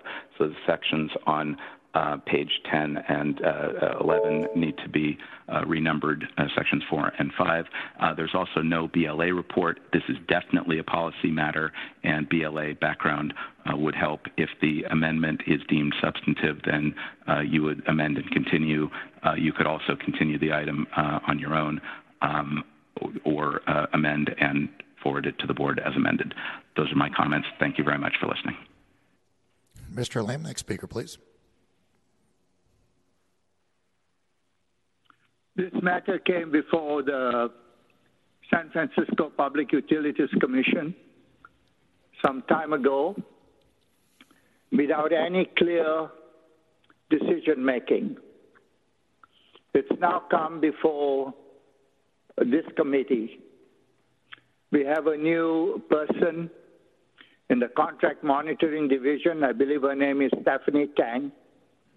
She should have been here to answer a few questions. We should have had a person from contracting to answer a few questions. The way SFPUC does this is they'll go directly to one or two Board of Supervisors, and one of the Board of Supervisors who is in the chair was talking as if she knows a lot about this when she practically knows nothing. When we are dealing with PG&E, when we are dealing with an entity that we don't know who's this contractor that's going to be chosen, then we have to have standards. And we must understand very clearly that the SFPUC has no standards. We have several people who are being indicted. And so we have to be very cautious. Just like the nonprofits. The controller says one thing, but still we have over 130 nonprofits who are not in good standing. San Francisco Public Utilities Commission is not in good standing.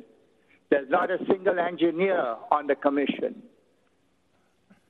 The general manager jumped ship from being an attorney, city attorney, to becoming the general manager to make a $500,000 salary. Speaker's now you can. elapsed. I do apologize for cutting anybody off, but we are timing each speaker at 2 minutes. Madam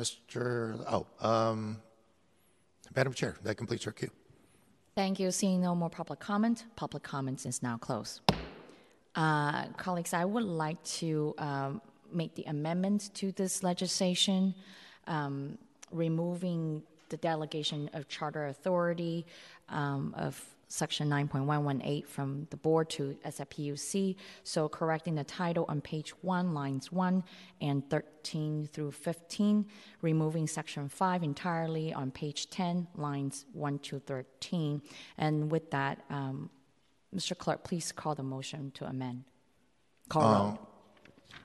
Apologies. On that motion, to amend the ordinance by striking the delegation of charter contract approval authority language as offered by Chair Chan. Vice Chair Mandelman. Mandelman, aye. Member Safai. Safai, aye. Chair Chan. Aye. Chan, aye. We have 3 ayes. Thank you. The motion passes. And Mr. Clerk, I would like to make the motion to move the amended ordinance to the full board with positive recommendation. Please call the roll. On that motion to forward the ordinance to the full board with a positive recommendation as amended, Vice Chair Mandelman. Mandelman, aye. Member Safai. Safai, aye. Chair Chan. Aye. Chan, aye. We have 3 ayes. Thank you. The motion passes. Mr. Clerk, please call item number 14. Yes, item number 14 is a resolution approving modification number 3 to a license and services agreement between the city and county, acting by and through its Airport Commission and Airport Research and Development Foundation, a non-for-profit corporation, to extend the services term of the agreement for 2 years through March 12, 2025, and cap the payment of the administrative services fee by city at up to $144,000 annually for the period of March 13, 2023 through March 12, 2025 for an aggregate amount not to exceed approximately $1.9 million. Members of the public who are joining us from Woodland wish to provide comment for this Please call 415-655-0001. Enter the meeting ID of 2493-446-0403, then press pound twice. Once connected, press star 3 to enter the speaker line. A prompt will indicate that you have raised your hand, and when the system indicates you have been unmuted, does your signal to begin your comments. Madam Chair. Thank you, Mr. Clerk. Looks like we have Diana Volek from Government Affairs Managers, who's from SFO, from the San Francisco Airport, and then it has a BLA report. So, but she's online today, I believe. Yes, I am. Thank you. Good morning, committee members. The proposed resolution would approve the third modification to the airport's license agreement with the Airport Research and Development Foundation, or ARDF, to use airport technology to monitor transportation network companies, also known as TNC, such as Uber and Lyft, trips, and collect trip fees on behalf of SFO and license the technology for use at other airports. This system was invented by SFO staff, and the airport received a U.S. patent for the technology. The system defines a perimeter around the airport using geographic coordinates and tracks pickups and drop-offs by these companies at the airport for the collection of trip fees.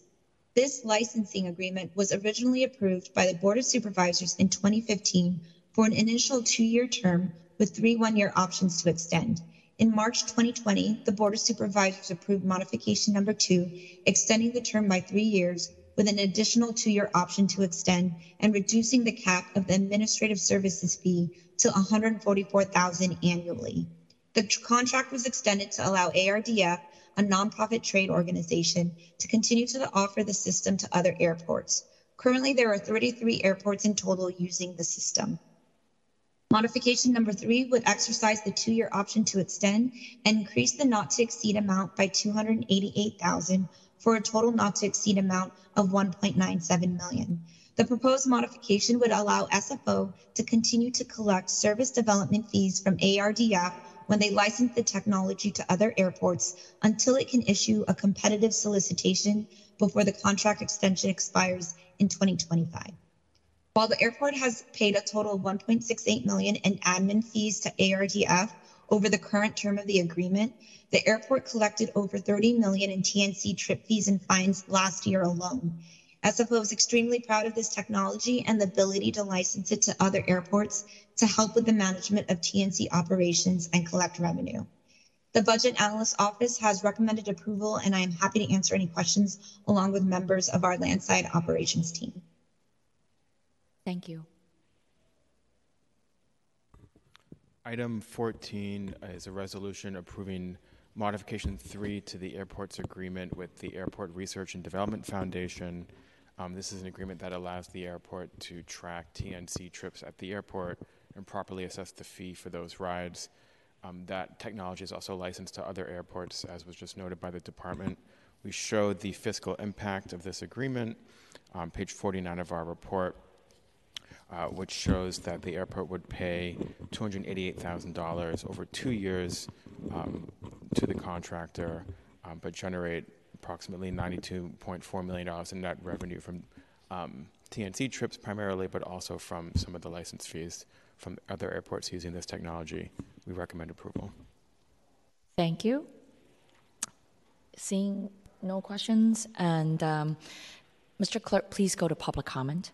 Yes, members of the public who wish to speak on this item and are joining us in person should line up now. For those listening remotely, please call 415-655-0001. Enter the meeting ID of 2493-446-0403, then press pound twice. Once connected, press star 3 to enter the speaker line.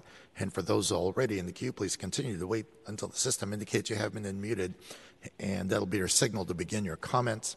Seeing no in-person speakers here in the chamber, and Madam Chair, we have no speakers in the queue. Thank you. Seeing no public comment is now closed. Colleagues, I would like to move this item to full board with positive recommendation. Mr. Clerk, please call the roll. On that motion, to forward the resolution to the full board with a positive recommendation, Vice Chair Mandelman. Mandelman, aye. Member Safai. Safai, aye. Chair Chan. Aye. Chan, aye. We have 3 ayes. Thank you. The motion passes. Mr. Clerk, please call item number 15. Thank you. Thank you.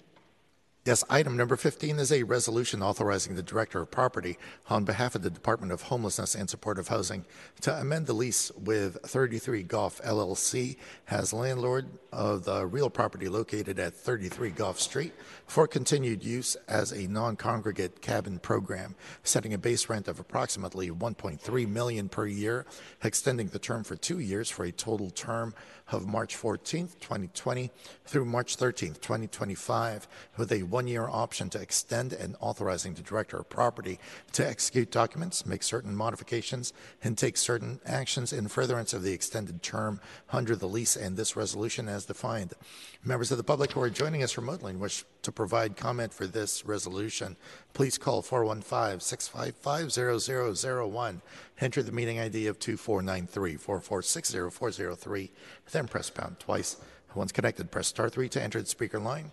A prompt will indicate that you have raised your hand, and when the system indicates you have been unmuted, that will be your cue to begin your comments. Madam Chair. Thank you, Mr. Clerk. Today we have Emily Cohen, Deputy Director of Communications and Legislative Affairs from the Department of Homelessness and Supportive Housing for this project. We colleagues just want a reminder that we've approved this before. This is an amendment of the existing lease. It does have a BLA report. Good morning, Chair, Supervisors. Emily Cohen with the Department of Homelessness and Supportive Housing. I'm here before you today with a resolution to authorize HSH to extend our lease for the property at 33 Goff, which would allow us to continue the use of the site as a cabin community. This resolution is the first amendment to our lease agreement with 33 Goff LLC to rent the 49,000 square foot property and surrounding parking areas for continued use. The current term of the lease started in March of 2020 and expires in March of 2023. The new term would extend the lease by 2 years through March of 2025 with a one-year option to extend. The amendment would increase the rent amount from $1.26 million per year to $1.37 million with no annual increases. Just to give a short program overview, many folks are familiar with this project. This was the first cabin community or tiny home community piloted in San Francisco. It's been up and running for about a year. We originally used the property as a safe sleep site as part of the initial COVID response. And in partnership with Dignity Moves, Tipping Point, and Urban Alchemy, we've been able to pilot this innovative and creative shelter model in our community, which includes the use of private cabins, about 64 square feet, so small units, individual rooms with a bed, desk, heating, storage, an outlet, and most importantly, a door that locks, really offering shelter guests dignity and privacy as they work with the on-site services to move out of homelessness. There's additionally on-site 2 dining areas. We provide meals, there's a computer room, showers, restrooms, case management, and security, all offered on site. I've had the opportunity to spend quite a bit of time at this property and project and really get very, very positive feedback from clients, really speaking to the dignity and safety that they feel when they can lock the door behind them. So this is an excellent pathway for folks on their way to housing and a really well-received program both by guests and, I must say, by neighbors, which is refreshing. So with that, we request your support for extension of the lease. Thank you. Thank you. Item 15 is a resolution approving an amendment to an existing lease with 33 Goff LLC. The amendment would extend the lease through by 2 years with an optional 1-year extension. So in total, the term would be through March 2026. The lease, as noted, is used for the city to operate a tiny cabin site, which is a pilot shelter program. We detail the fiscal impact of the lease on page 56 of our report, where we note that the base rent of the lease is increasing by 9% to $1.3 million a year. That we did review information provided by the real estate division to confirm that this is at or below market rate.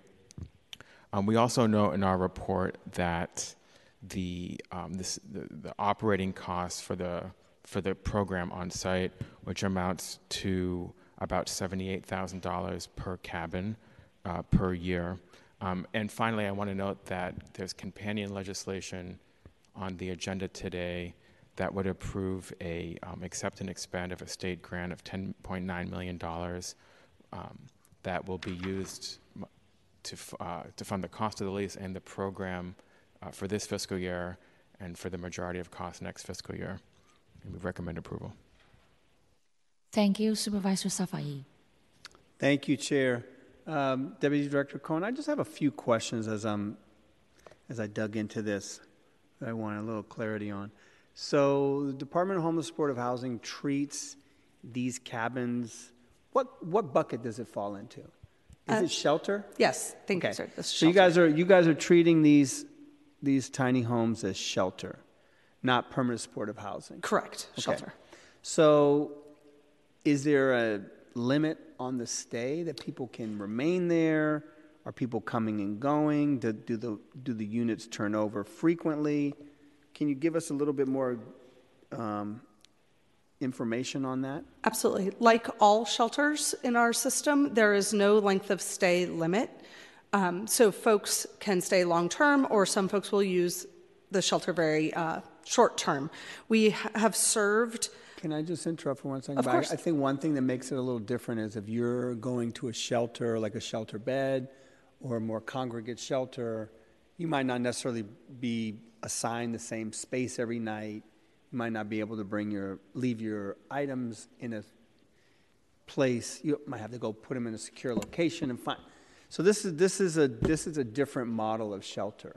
Correct. Right? Because each person has their own individualized room, bed, and privacy. This is more similar to the hotel-based shelters that we are now operating coming out of the SIP Hotel program, so with people having individual rooms. Mm-hmm. So similarly, no length of stay limit across our entire shelter system. We have served 128 households with 156 people since the program began, and 60 have left. So we do have a relatively stable community here. It's not a very high turnover shelter. I think that speaks to its popularity. It is also a very, robust with amenities and well-established community at this point. So you've served 128 individuals? Households, 156. So about 20 couples. So 156 individuals? Correct. And 60 have left? Correct. So can you talk a little bit about the 60 that left and where they went? So I can tell you that 16 have gone on to shelter or permanent housing, and we only have information about 5 returning to the street. As anyone who works in shelter, or I'm sure you all are familiar, we don't always know where people go when they leave. We try to conduct exit interviews, but it is quite often that people abandon, which is basically meaning they don't come back one day and we don't necessarily know where they went. And unfortunately, that is pretty common in shelter.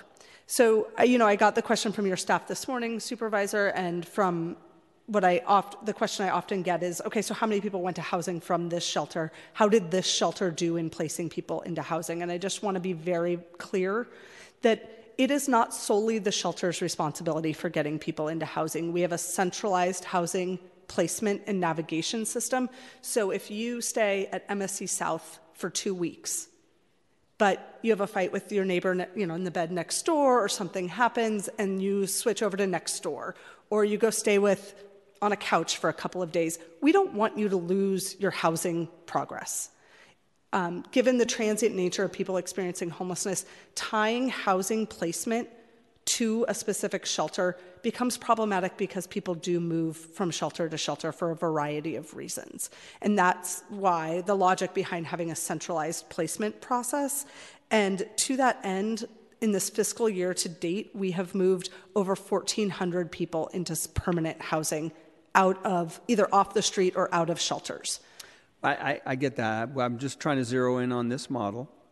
trying to look at this particular location, do you track individuals when they arrive? Do you get their data? Do you put them in the system? Is that part of the agreement for having an individualized room, bed, and privacy? Absolutely. So they're tracked as they arrive, but you're not necessarily always able to track them when they leave because sometimes they just don't return. You said some of them went on to other shelter? Is that what you said? Yeah, that sounds seven. That sounds seven surprising. went on to other shelter. What kind of other shelter would they want to go to that's not an individualized private room? People have all sorts of different reasons for wanting to be in a different location, but the data does indicate that 7 people went to another shelter. Okay.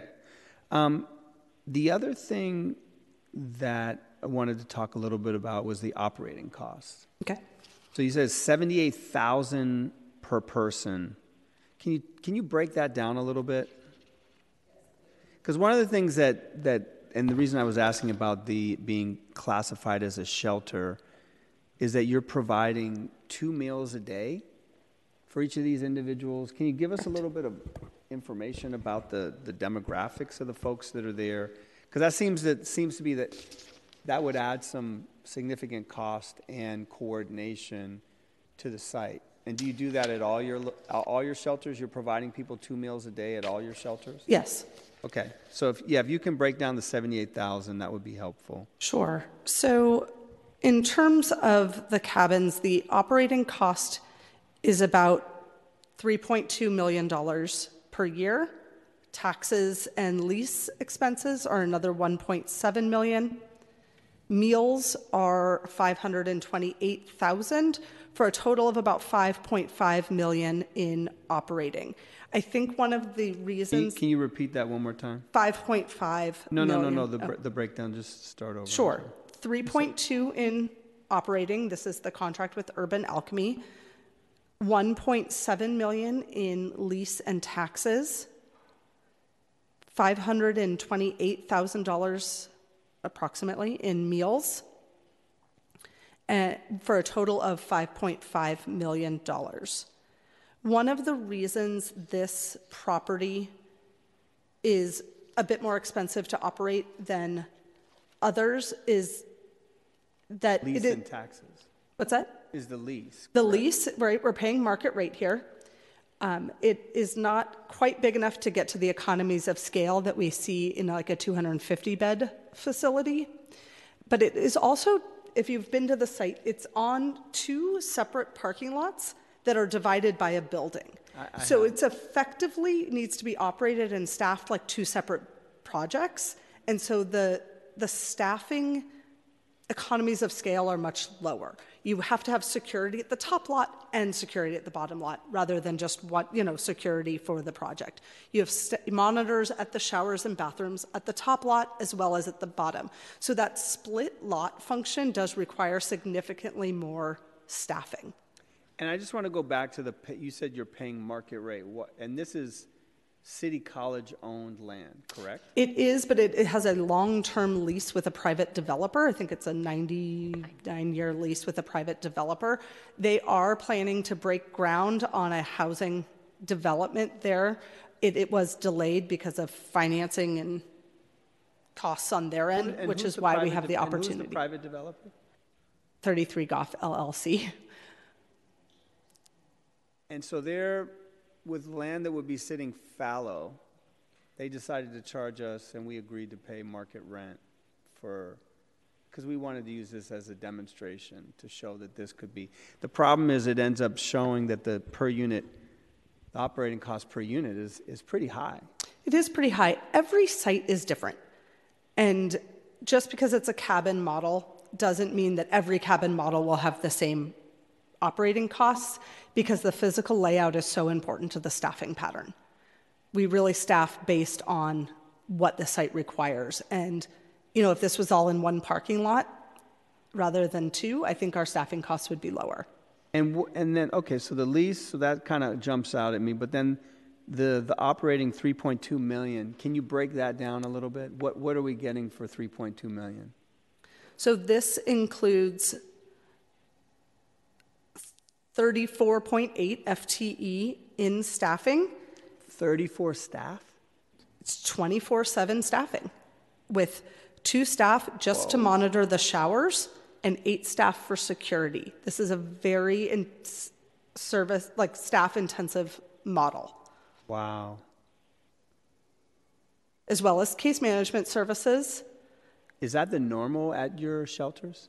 Again, it varies by site because you have to staff based on the physical location, but go ahead. This is a higher staffing ratio than we see at some of our more congregate shelters. Interesting. I guess why I'm asking is because, again, I certainly when we did our safe parking, we had 2 on-site security 24 hours. I definitely think that's a really important piece of the model. I guess what I'm trying to understand is how the decisions were made. 34 staff to how many tiny homes do we have? 70 cabins that can fit 100 people. That's a lot at a time. That's more than a classroom. I'm not even trying to be funny. I'm just saying that is a significant staff to client or patient ratio. So I would hope that, we want it to be successful. We want folks to have, but what are those staff doing besides security and monitoring the showers? They're working directly with the clients Are they service providing on site? Is there mental health? Is there job training? Is it what are we getting for 34 staff? So you're getting site monitoring, you're getting case management, you are getting connection with long-term care and service, housing assessments, referrals, a lot of motivational interviewing and working with the guests. I think this is an area where everyone wants shelter to be cheaper than it is. And I think we all really struggle with this. But then the question becomes, this is a site with one of the most peaceful atmospheres of any shelter I've been to. It is also a neighborhood that is improved because a shelter was placed here. The encampments in the area have reduced. Hosting the community meeting for this extension was a pleasure. Neighbors were coming out to thank Urban Alchemy and Dignity Moves for what they're doing. And my only point is that higher levels of staffing help. And no question about it. My only point that I'm trying to underscore is if we have a model that we're trying to scale, 3-to-1 staffing ratio is not a scalable model. We just don't have the money for that. And I don't think would be necessary on a single lot. I think I would love to wave a magic wand. But again, part of what we were doing when we did Prop C, kind of bringing the auditing, the oversight, the account, this is not a scalable, and I want to scale on the tiny homes. So that's why I'm asking the question. The last question I'll ask, and I know Supervisor Mandelman is on there, and I hope I'm not dominating too much, but I did want to ask one more, because we understand that there's a difference in how this was put together in terms of the cost of the actual tiny homes versus what we heard last week in Supervisor Ronan's district that is potentially on hold. The cost is $100,000 per unit potentially. Can you talk about that? I can talk a little bit about that. I think the paper sort of blew that out of That's fine. proportion. Why don't you talk about it from your own perspective then? Absolutely. So as you might all be aware, the cabin community at 33 Goff was made possible because of a partnership with Tipping Point and Dignity Moves, and representatives from Dignity Moves are here today as well. And we were able to, get the cabins donated and get the labor donated. But when speaking with Dignity Moves, the all-in estimate of what the cabins cost, including ADA accessibility, bathrooms, the community rooms, and all the goods and services that they were able to get donated, including getting utilities and power to the site, is probably about $50,000 per cabin.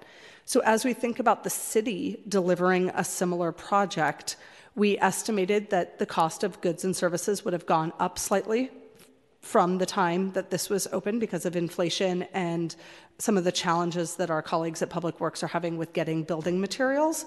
So estimating about $60,000 per cabin. In addition, there are costs that the city has to pay if we do the project. That said, Public Works is going to be putting out the Mission Cabin to bid, the Mission Cabin community to bid, and we won't know what the actual cost of that is until we get those bids in. So in this model, the cabins were purchased and installed for free?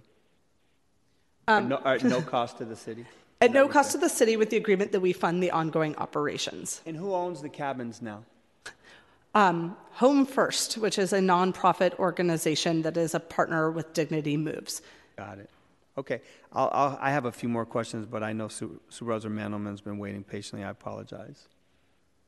And before I go to Supervisor Mandelman, I know we do have the BRA report, but let's have the Supervisor Mandelman to go first, and then we'll come back. Oh, I already already reported. do that? Yeah. Oh, sorry.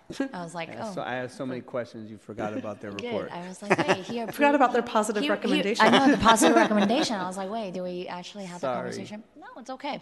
Let's go to Vice Chair Mandelman. Thank you, Chair Chan. And I'm not going to make you stand here for too terribly long because we're going to have you back for the Place for All Committee of the Whole. And I think we're going to be getting into a lot of these questions then. I am curious, I mean, somewhat along the lines of what Supervisor Safai was going down. There is, well, first actually, before I go down any lines, I do want to thank Dignity Moves, and I want to thank Tipping Point and HSH and Urban Alchemy for trying this model out, because I think, 2-3 years ago, there had been the experiment with the safe sleep sites, which I had been a big champion of. Felt like we could do something better than tents. The same issues are coming up around operating costs. And so now I'll go back to the lines I was going down. We need something that, is Supervisor Safai is saying, is scalable to get many more people off the sidewalk than we are able to get off the sidewalk now. And we will talk about this more in the Place for All hearing, but that report felt a little bit like waving the white flag. There's just no way to do it. We know what the real costs are. They look like $70,000 to $80,000 operating a shelter bed, whether it's a tent, whether it's a hotel, whatever it is, you're just stuck with that. Get used to it. And I think we have to push against that. I mean, I think we really, in the same way that we cannot accept a $2 million Noe Valley bathroom, I think we should try not to accept a $70,000 or $80,000 operating cost for whatever we do that is not the sidewalk. And there were experiments during the pandemic with the unmonitored safe sleep site, or the minimally monitored safe sleep site, which was cheaper, I think, but was also quite bad for the neighborhood and quite bad for the people who were in it. And I am interested, and will be pressing to see, and I think some of my colleagues as well, is there something between the unregulated sidewalk or largely unregulated parking lot in the Tenderloin that became overrun by drug dealers, and something that operationally is costing us $70,000 or $80,000. I mean, these places feel safe when you walk. I mean, that is Urban Alchemy's intention, and they put a lot of staff in there, and there are a lot of very high needs individuals in there in all sorts of mental health states and all sorts of addiction states, and Urban Alchemy manages to keep it under control. Great. I think we cannot just accept, though, the costs as they're coming in, and so I think we're going to sort of be pressing on that. It also does strike me, and we've talked some about inflow, and I think we're going to talk more about inflow at the hearing, but we're a little bit limited, or one of the things that I've run up against in my conversations about inflow is sort of lack of information, lack of data about unhoused people in San Francisco. Do we gather inflow data from people at our shelter sites like 33 Goff? Are we asking, where were you last housed? How long have you been in San Francisco? Because it seems like at the very least, since a lot of what we're doing is extrapolation and guessing, that information would probably be useful. We do some data collection on this. The administrative data, from my understanding, and I'll be better poised to speak about this at the hearing, is similar to what we get from the point-in-time count, but we do have a lot of missing data in this field. So absolutely. But if I may go back to your original question and point around the cost of shelter generally, and 33 Goff is an example that we're talking through today, I think we have some policy decisions to make as a community about where we cut costs. And, we provide 2 meals a day. Does that go to I don't think one? that $500,000 is the driver, though. I don't think it is. Do we only open shelters on city-owned property? That would give us fewer options, but it would be cheaper. Do we not do ambassadors and security, which is becoming more of a model? Do we not provide case management? Do we want to pay our workers less? I mean, these are the trade-offs that we're talking about. And do we want to have, fewer bathrooms to client ratio, right? These are all things that are in the admin code. Well, some of them are in the admin code, and some of them have developed out of advocacy from people with lived experience of homelessness, shelter operators, and this board. And all of that together has driven up the price, and I think for good reason. I know we all want to solve this issue, and we all want to solve it as efficiently as possible, but this is not an inexpensive issue to solve. And it's not going to be, but we as a community and you as policymakers, that's where these decisions will be made, and these are hard trade-offs. And what we modeled in A Place for All and what you're seeing in the 33 Goff is what we think shelter should be. A dignified, safe place where you are fed and you do get case management and there is security and the neighborhood feels positively about the site. We can do this cheaper, but we'll need your help to determine where those cuts should be, because they're not going to be that would be very hard, I think, for either the guests or the community to handle. But I think even within even the portfolio that you manage, there's different urban alchemy sites. They come in at different amounts depending on what your staff. You can do different staffing ratios in a converted former hostel where people are sharing rooms versus on a parking lot where you're trying to maintain order, and you yourself have suggested, a split parking lot is less efficient than.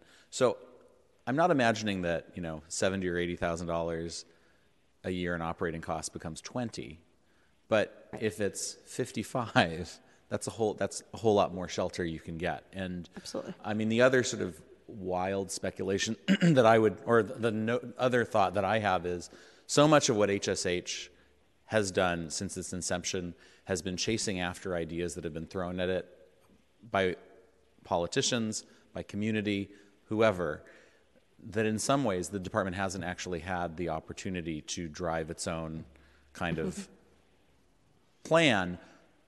But also, I think, maybe agreeing with you, you haven't gotten very clear direction from policymakers about what it is we actually want. I tried to give you some direction in Place for All. Even that came in through the Board of Supervisors process pretty muddy. And that's not the only policy direction you're getting. At the same time, you're getting very conflicting messages about. So in some ways, getting our story straight for you about what we actually want you to do. I want you to end unsheltered homelessness and get as many people off the sidewalk as quickly as you possibly can. But I'm not sure we've given you the consensus statement out of decision makers that would make that your direction and make it clear that you just need to get as many shelter placements open as quickly as possible and put them into HSOC service. Anyway, I do think this data thing is interesting. I do want to talk more with you about inflow and how we use the data from the services that we provide to get a better sense of what our unhoused population is like, because you can tell me that it's only, you can tell me it's 30% not San Franciscan, and I'm not sure I agree with that. And I'd love to have more information.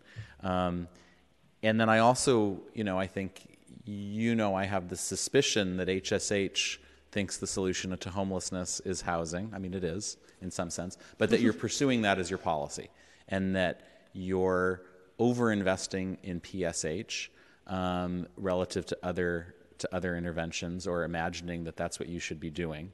And I think having a better sense of where people, to another of Supervisor Safai's questions, if you are keeping track of to the best you can where people go out of shelter, how many of them are being navigated to something else, how many of them are just walking away, and is there any way over time, I mean, if 70% of these people are San Franciscans and are going to stick around, like, are we seeing them pop up again 2 years later, and are we able to track, oh, you were at that shelter, now you're at this shelter?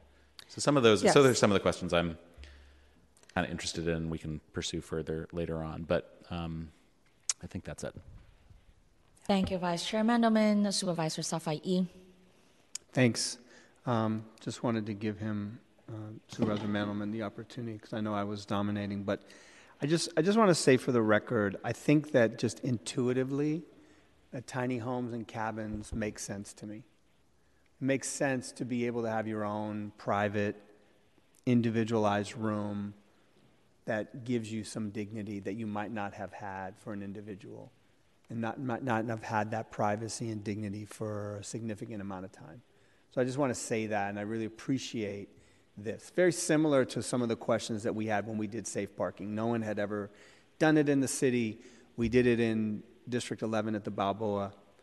We didn't have to pay, $2 million a year for rent because it was a nonprofit, so it worked out. It wasn't necessarily city land, but that was my question. Like, if this is a private developer, I would have hoped that we would have been able to work out a better deal. So that would be, to me, an area where to work out and have additional cost savings. In terms of the operating costs, as Supervisor Mandelman said, and you have said, I think it's important to kind of get a real policy direction and clarity. Some sites might need more staffing, some sites might need less. But I think one thing that you've heard from us consistently, at least when you come into the neighborhood, is you want 24-hour monitoring, you want security on site, you want the relationship with the community and the local police force and the appropriate departments, whether it's HSH, DPH, and others. So I think that is a straightforward. The question about the cost of the cabins is something that's going to come back up because we can't replicate that model. Someone's not going to gift to us every single time, and we're not going to have installation as part of that public-private partnership. So that's something that we have to dig in on. Mm-hmm. The origin of where the cabins come from, if they're prefabricated, that's an important question that this board will talk about and grapple with. That's why I brought that up, but that we can have more conversation about that later, because it's important that we're doing something I know the city cares a lot about, respecting the men and women that are in the building trades and the work that they do. And so that's an important piece of the conversation as well. So just wanted to get some of these questions out there in preparation to our larger kind of committee of the whole. The idea that we're thinking about shelter in a new way, I think that's something that should be driving our conversation. The last thing I will say, just to end on, is that one of the other motivating factors for Prop C was to really begin a conversation about having your department be more data-driven and ensuring that we're looking at the data, that we're learning from the data, that the data is driving a lot of the policy decisions. I haven't necessarily felt that in a lot of the conversations that we've had. I think, like Supervisor Mandelman said, and I brought up earlier, like having a real intake to get the understanding of the individual that you're dealing with, how long they've been in San Francisco, when they arrived, what are some of their needs, and then kind of crafting their response based on that. I mean, I think that that's helpful. And I don't necessarily feel like that goes into a system. So if they end up not coming back one day and then they end up in a shelter or somewhere else in the system, we have that individualized plan already in place, and it's tracking and leading to better outcomes. I haven't gotten that sense. Excuse me. That is very much a part of what we do through both our coordinated entry assessment and program intake, is to collect that data. We, of course, also allow people to opt out of answering questions. We don't make shelter contingent upon answering those questions. So we do get some opt-outs, but this is absolutely data we do collect. and monitor and used, in our modeling for A Place for All. And we can definitely talk more about that in the A Place for All hearing. But I want to assure you, we are collecting data. Okay. Well, we can talk more about the data because that's something that I haven't necessarily gotten full answers on a lot of the data that we've been asking for, because the answers came back. We're not really required to gather that. We don't force people to do that. We don't push too hard. I mean, one of the simple questions is, well, when was the last place that you had residents? And you're like, San Francisco. Well, is there a follow-up to see how long you've been in the city, where you were, what was your last address? All those things, again, we can talk more about that at a later hearing. So thank you for this. Just wanted to end with, I think that this is a great model and idea that hopefully we can find a way to make it financially feasible to scale. Thank you, Supervisor Safai. Maybe it's my bad. I should have also probably called item 16 together with this one, given the fact that I think, according to the BLA report, that partly that from item 16, which is actually a state grant, and that state grants of like roughly $10.9 million, really is partly actually go to what we're looking at here with 33 Golf, and so I have to say, so I agree with my colleagues that, the cost is too high, but I am grateful that partly we're actually receiving state grant funding to fund this and keep this going. Now, however, I do actually have two questions. Noted that both Urban Alchemy and Salvation Army are the two nonprofits that we basically work with to provide services on site. And given the fact that, especially Supervisor Safai had really talked about the nonprofit status, what is the status for both Urban Alchemy and Salvation Army? So the item before you today is the lease, not the cost. Sure. But both Urban Alchemy is in good standing. I have looked that up. Are they?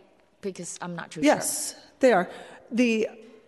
I'm wondering about Salvation Army because they are the meal I'm not sure that they are the meal provider. I actually thought it was Meals on Wheels.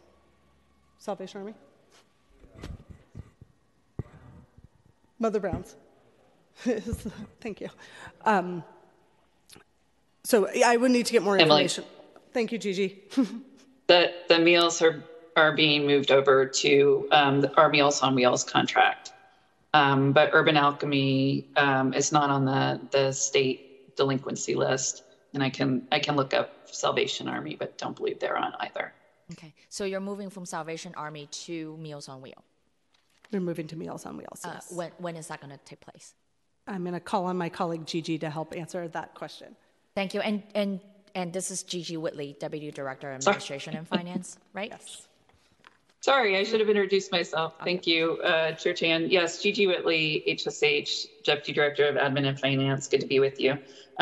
With the if the board were to approve the lease extension, we will then start extending the agreement, and the meals will switch over to our traditional meal provider for our shelters, which is Meals on Wheels. So that would occur in March once we amend the agreement.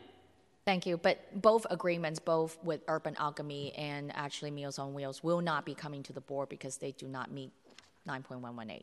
Correct? Correct. Okay. So I just wanted to remind colleagues that neither of those grant agreements in terms of, so today, yes, we are only looking at the lease amendment, allowing this continue, really just the physical cabinet, to continue about 70 units. Without it, it's going to be an empty site that has no activities, because clearly the developer has no intention to do anything for the next, looks like, till 2026.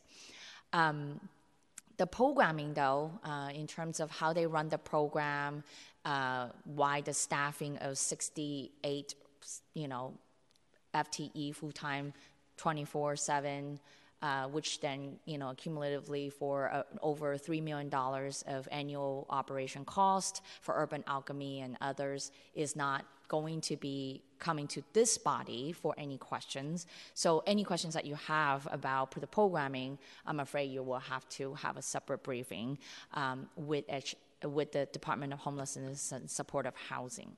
Now, I too have questions about just the program itself, but today, again, we're looking at the lease amendment, but I am open to the conversation of approving this item, moving this forward without recommendation, or, just looking at the lease itself, I would say that on an empty lot and being able to have this annual base rent slightly increase from the previous. However, it's not going to be an annual increase. This is actually for the next 2 years till March 2025 with the option of extending it till March 2026.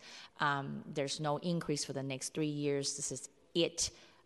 So I'm open for discussion to see if we want to move this without recommendation or do we want to move this with recommendation, but hold your thoughts, and because we have go to public comments. So why don't we go to public comments while we all noodle on this? And Mr. Clerk. Thank you, Chair Chan. Members of the public who wish to speak on this item and are joining us in person should line up now. For those listening remotely, please call 415-655-0001.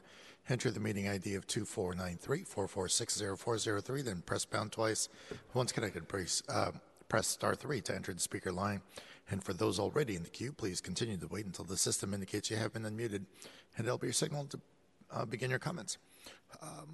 Yes, either microphone is fine, and once you start talking. We're double tuning here. Hi, I'm Elizabeth Funk. I am the founder and CEO of Dignity Moves, and I just first of all want to commend the city for being willing to try new things and experiment with this model. I know it's kind of out of the norm, and I think it's I had a feeling that this was going to be something that would be attractive. I didn't realize that it would be so well received. I just think it's really been the right thing at the right time. But I want to reflect your comments back to you, which is that we really do need to figure out how to do this at scale. And we've now done several of these communities elsewhere around the country, around the state, and can certainly brainstorm ideas on that, but I think the most important thing is that if we really take advantage of the fact that people really want to do these and you can move them around from time to time, right? The things are good for 20 years. You really have a great opportunity to do this at scale and maybe have different levels of services and different programs depending on what the residents need. So thank you for being innovative and being willing to be flexible, and would love to help be a partner on thinking about version 2.0. But I also wanted to introduce you to Stacy, who is a resident at 33 Goff, and she was going to share her perspectives. This is really hard for me. But my name is Stacy Barnes. And I want to thank you for letting me speak on this forum, even though I'm very new at this. I'm a 52-year-old native of San Francisco, and I had never been in the shelter system until last February when the building I lived in burned after years of finally obtaining permanent housing. The building burned, and I was in the shelter, and my things were taken, people walking by my bed saying crazy things, and just the overall fear of such a big open space with so many people with issues that I can't judge, but I was afraid of. So I stayed in a tent with a few friends of mine. It was safer. We could keep watch. We can be supportive of each other. And we were by a church where people were constantly there. And someone said, well, we have a spot for you. And I'm like, oh, God, here we go. And they told me about it, and I couldn't believe it. I had a bed, I had a key to a keypad, and a community of people who have been where I've been.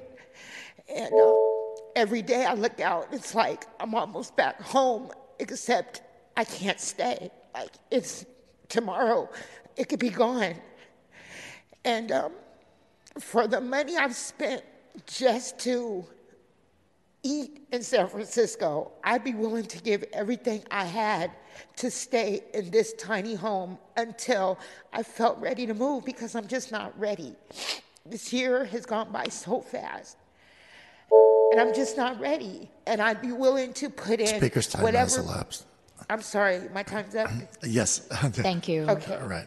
Thank you. Thanks Sorry. for being here. Yeah, yes. So sorry to cut anybody off, but we are timing each speaker at 2 minutes. Thank you, Elizabeth Funk, and thank you, Stacey Park, for your comments. Are there any other speakers here in the chamber for this item? Seeing none, Mr. Lamb, can you unmute our caller, please?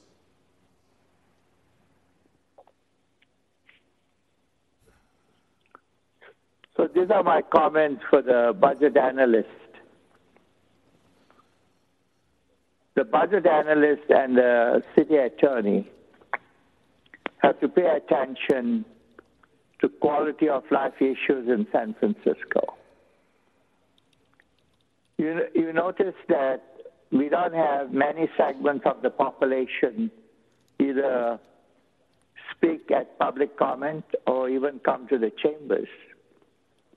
Hundreds of them are dying, some of them middle class, some of them immigrants who take whatever they get.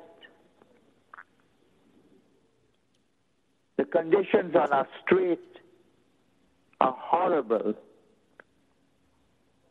especially when you don't know how to speak English and you have all the cartels and the thugs and the drug dealers doing what they do. And the city attorney and the budget analyst maybe should go and spend some time in a tent, like one of our previous supervisors did in one of the shelters, to really see when it's cold, the inclement weather, how it impacts those who have fallen on bad times. And here, y'all are talking about things, 80,000 a tent, 65,000 a small cottage, whatever bullshit. It's disgusting. I served my nation. I ran the Presidio. We came to the aid of the city many times by giving y'all housing. The city has failed San Franciscans. The speaker's time has This elapsed. is not the Again, I apologize for cutting anybody off, but we are timing each speaker at 2 minutes. Mr. Lamb, next speaker, please.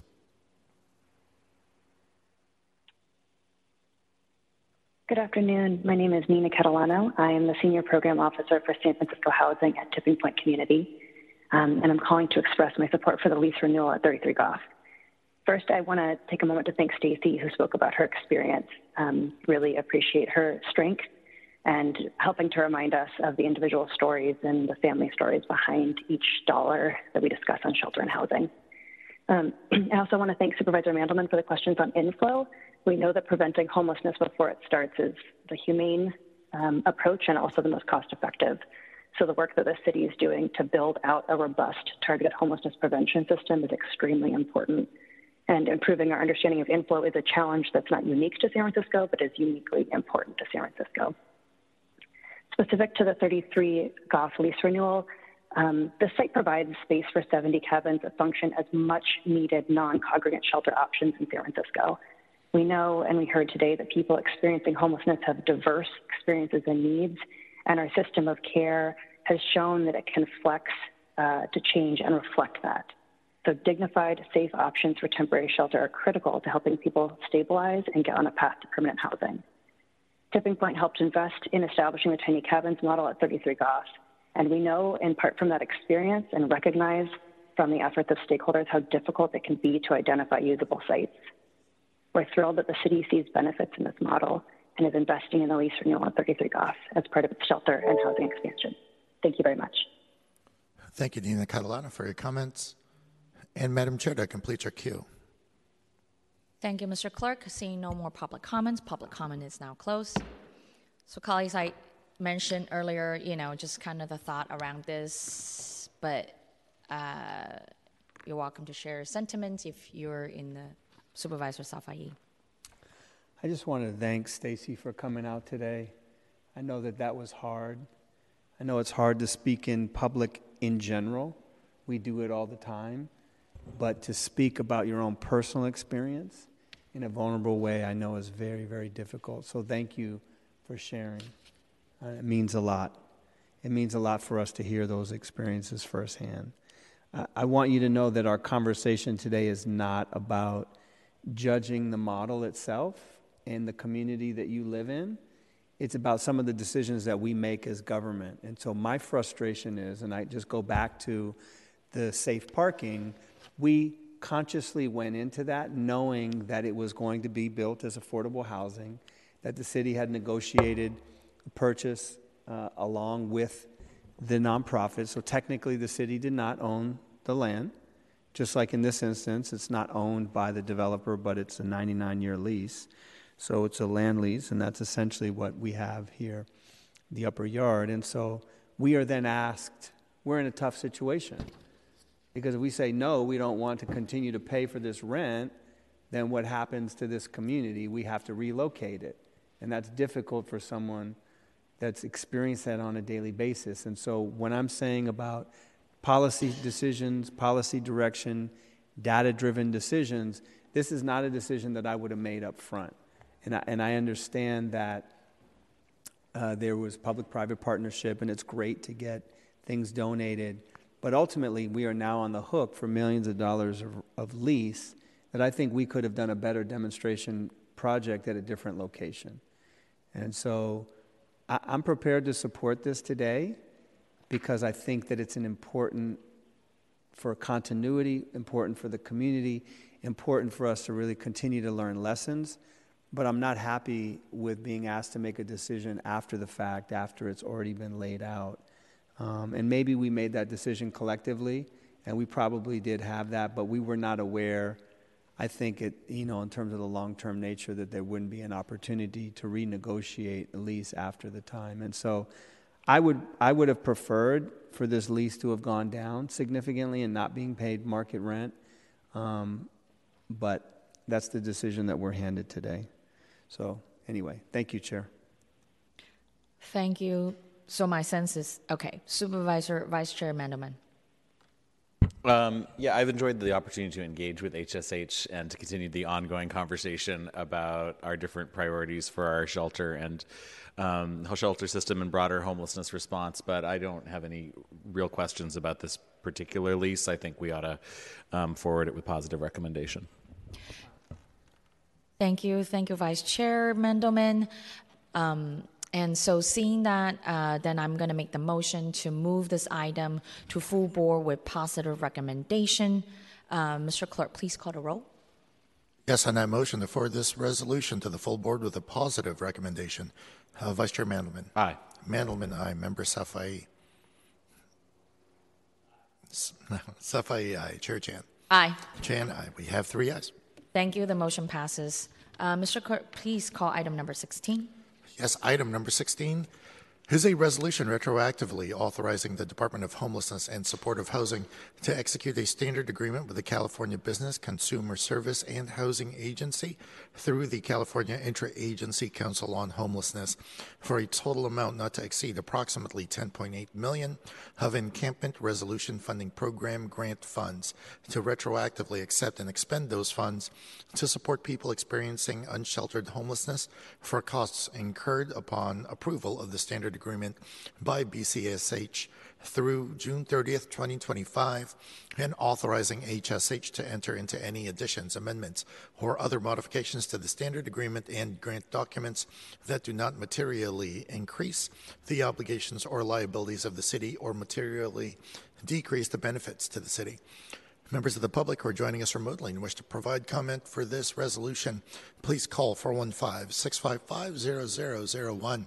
Enter the meeting ID of 2493-446-0403, then press pound twice. Once connected, press star 3 to enter the speaker line. A system prompt will indicate that you have raised your hand, and when the system indicates you have been unmuted, there will be your signal to begin your comments. Madam Chair. Thank you, Mr. Clerk. Today, again, of course, we have Emily Cohen, Deputy Director from the Department of Homelessness and Supportive Housing. In fact, you have a presentation for this item. Thank you very much, Chair Chan. Emily Cohen with the Department of Homelessness and Supportive Housing. I am back before you today with a resolution that would authorize the Department of Homelessness and Supportive Housing to accept and expend the state's new encampment resolution funding grant. The Encampment Resolution Funding Grant is a competitive grant program for services and support for people experiencing unsheltered homelessness in the state. It is administered by the state's Interagency Council on Homelessness, and the goal is to provide immediate assistance and well-being and care for people living unsheltered. And this resolution would authorize HSH to retroactively enter into an agreement with Cal ICH for the amount not to exceed $10.8 million. We are proposing to spend this funding on direct services and shelter for people coming out of encampments and off of the street. About $9.9 million will be spent on shelter, including 33 Goff, which we just spoke about, but also other non-congregate shelter sites. We will be spending about $830,000 to hire 5 additional outreach workers and about $65,000 on an ADA accessible vehicle to help transport people from the street to shelter locations. The state requires that we obligate 100% of these funds by June 30th, 2024, and spend the funds down by June 30th, 2025. We received this award notification in late October of 2022, and we were required to sign the standard agreement within 30 days, which is why we are here for a retroactive approval.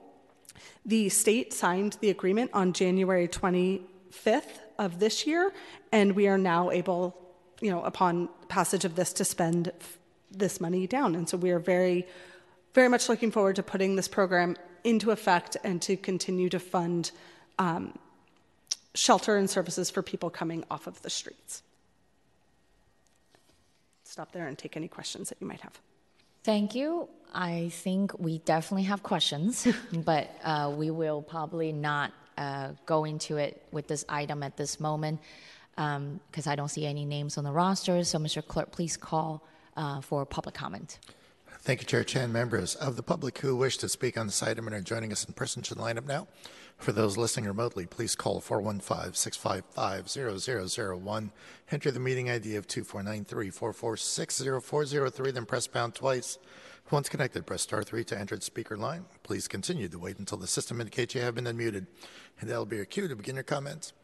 Seeing no in-person speakers here in the chamber, and Madam Chair, we have no speakers in the queue.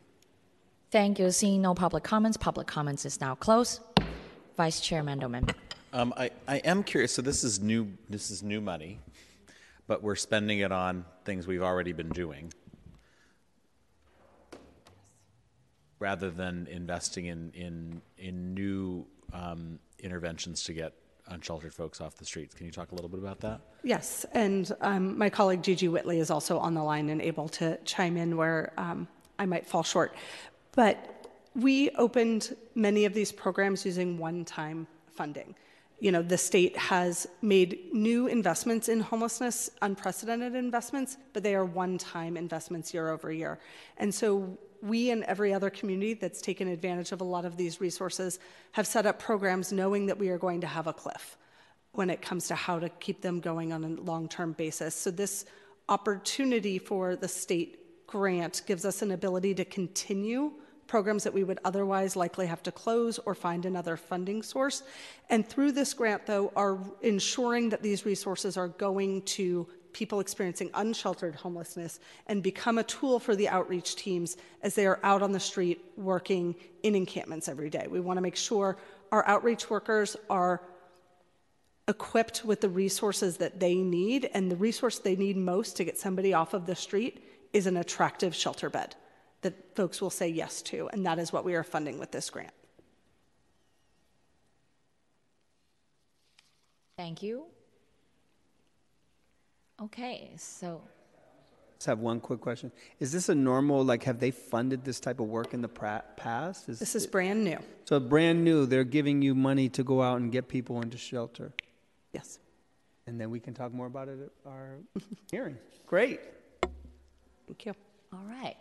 So seeing no more questions, and I will move this item with a positive recommendation.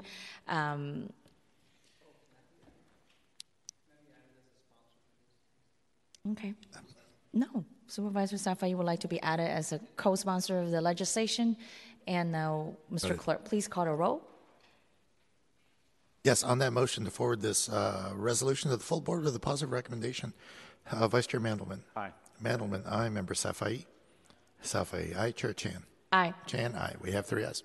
Thank you. The motion passes. Mr. Clerk, is there any other business before us today? Madam Chair, that concludes our business. All right. The meeting is adjourned.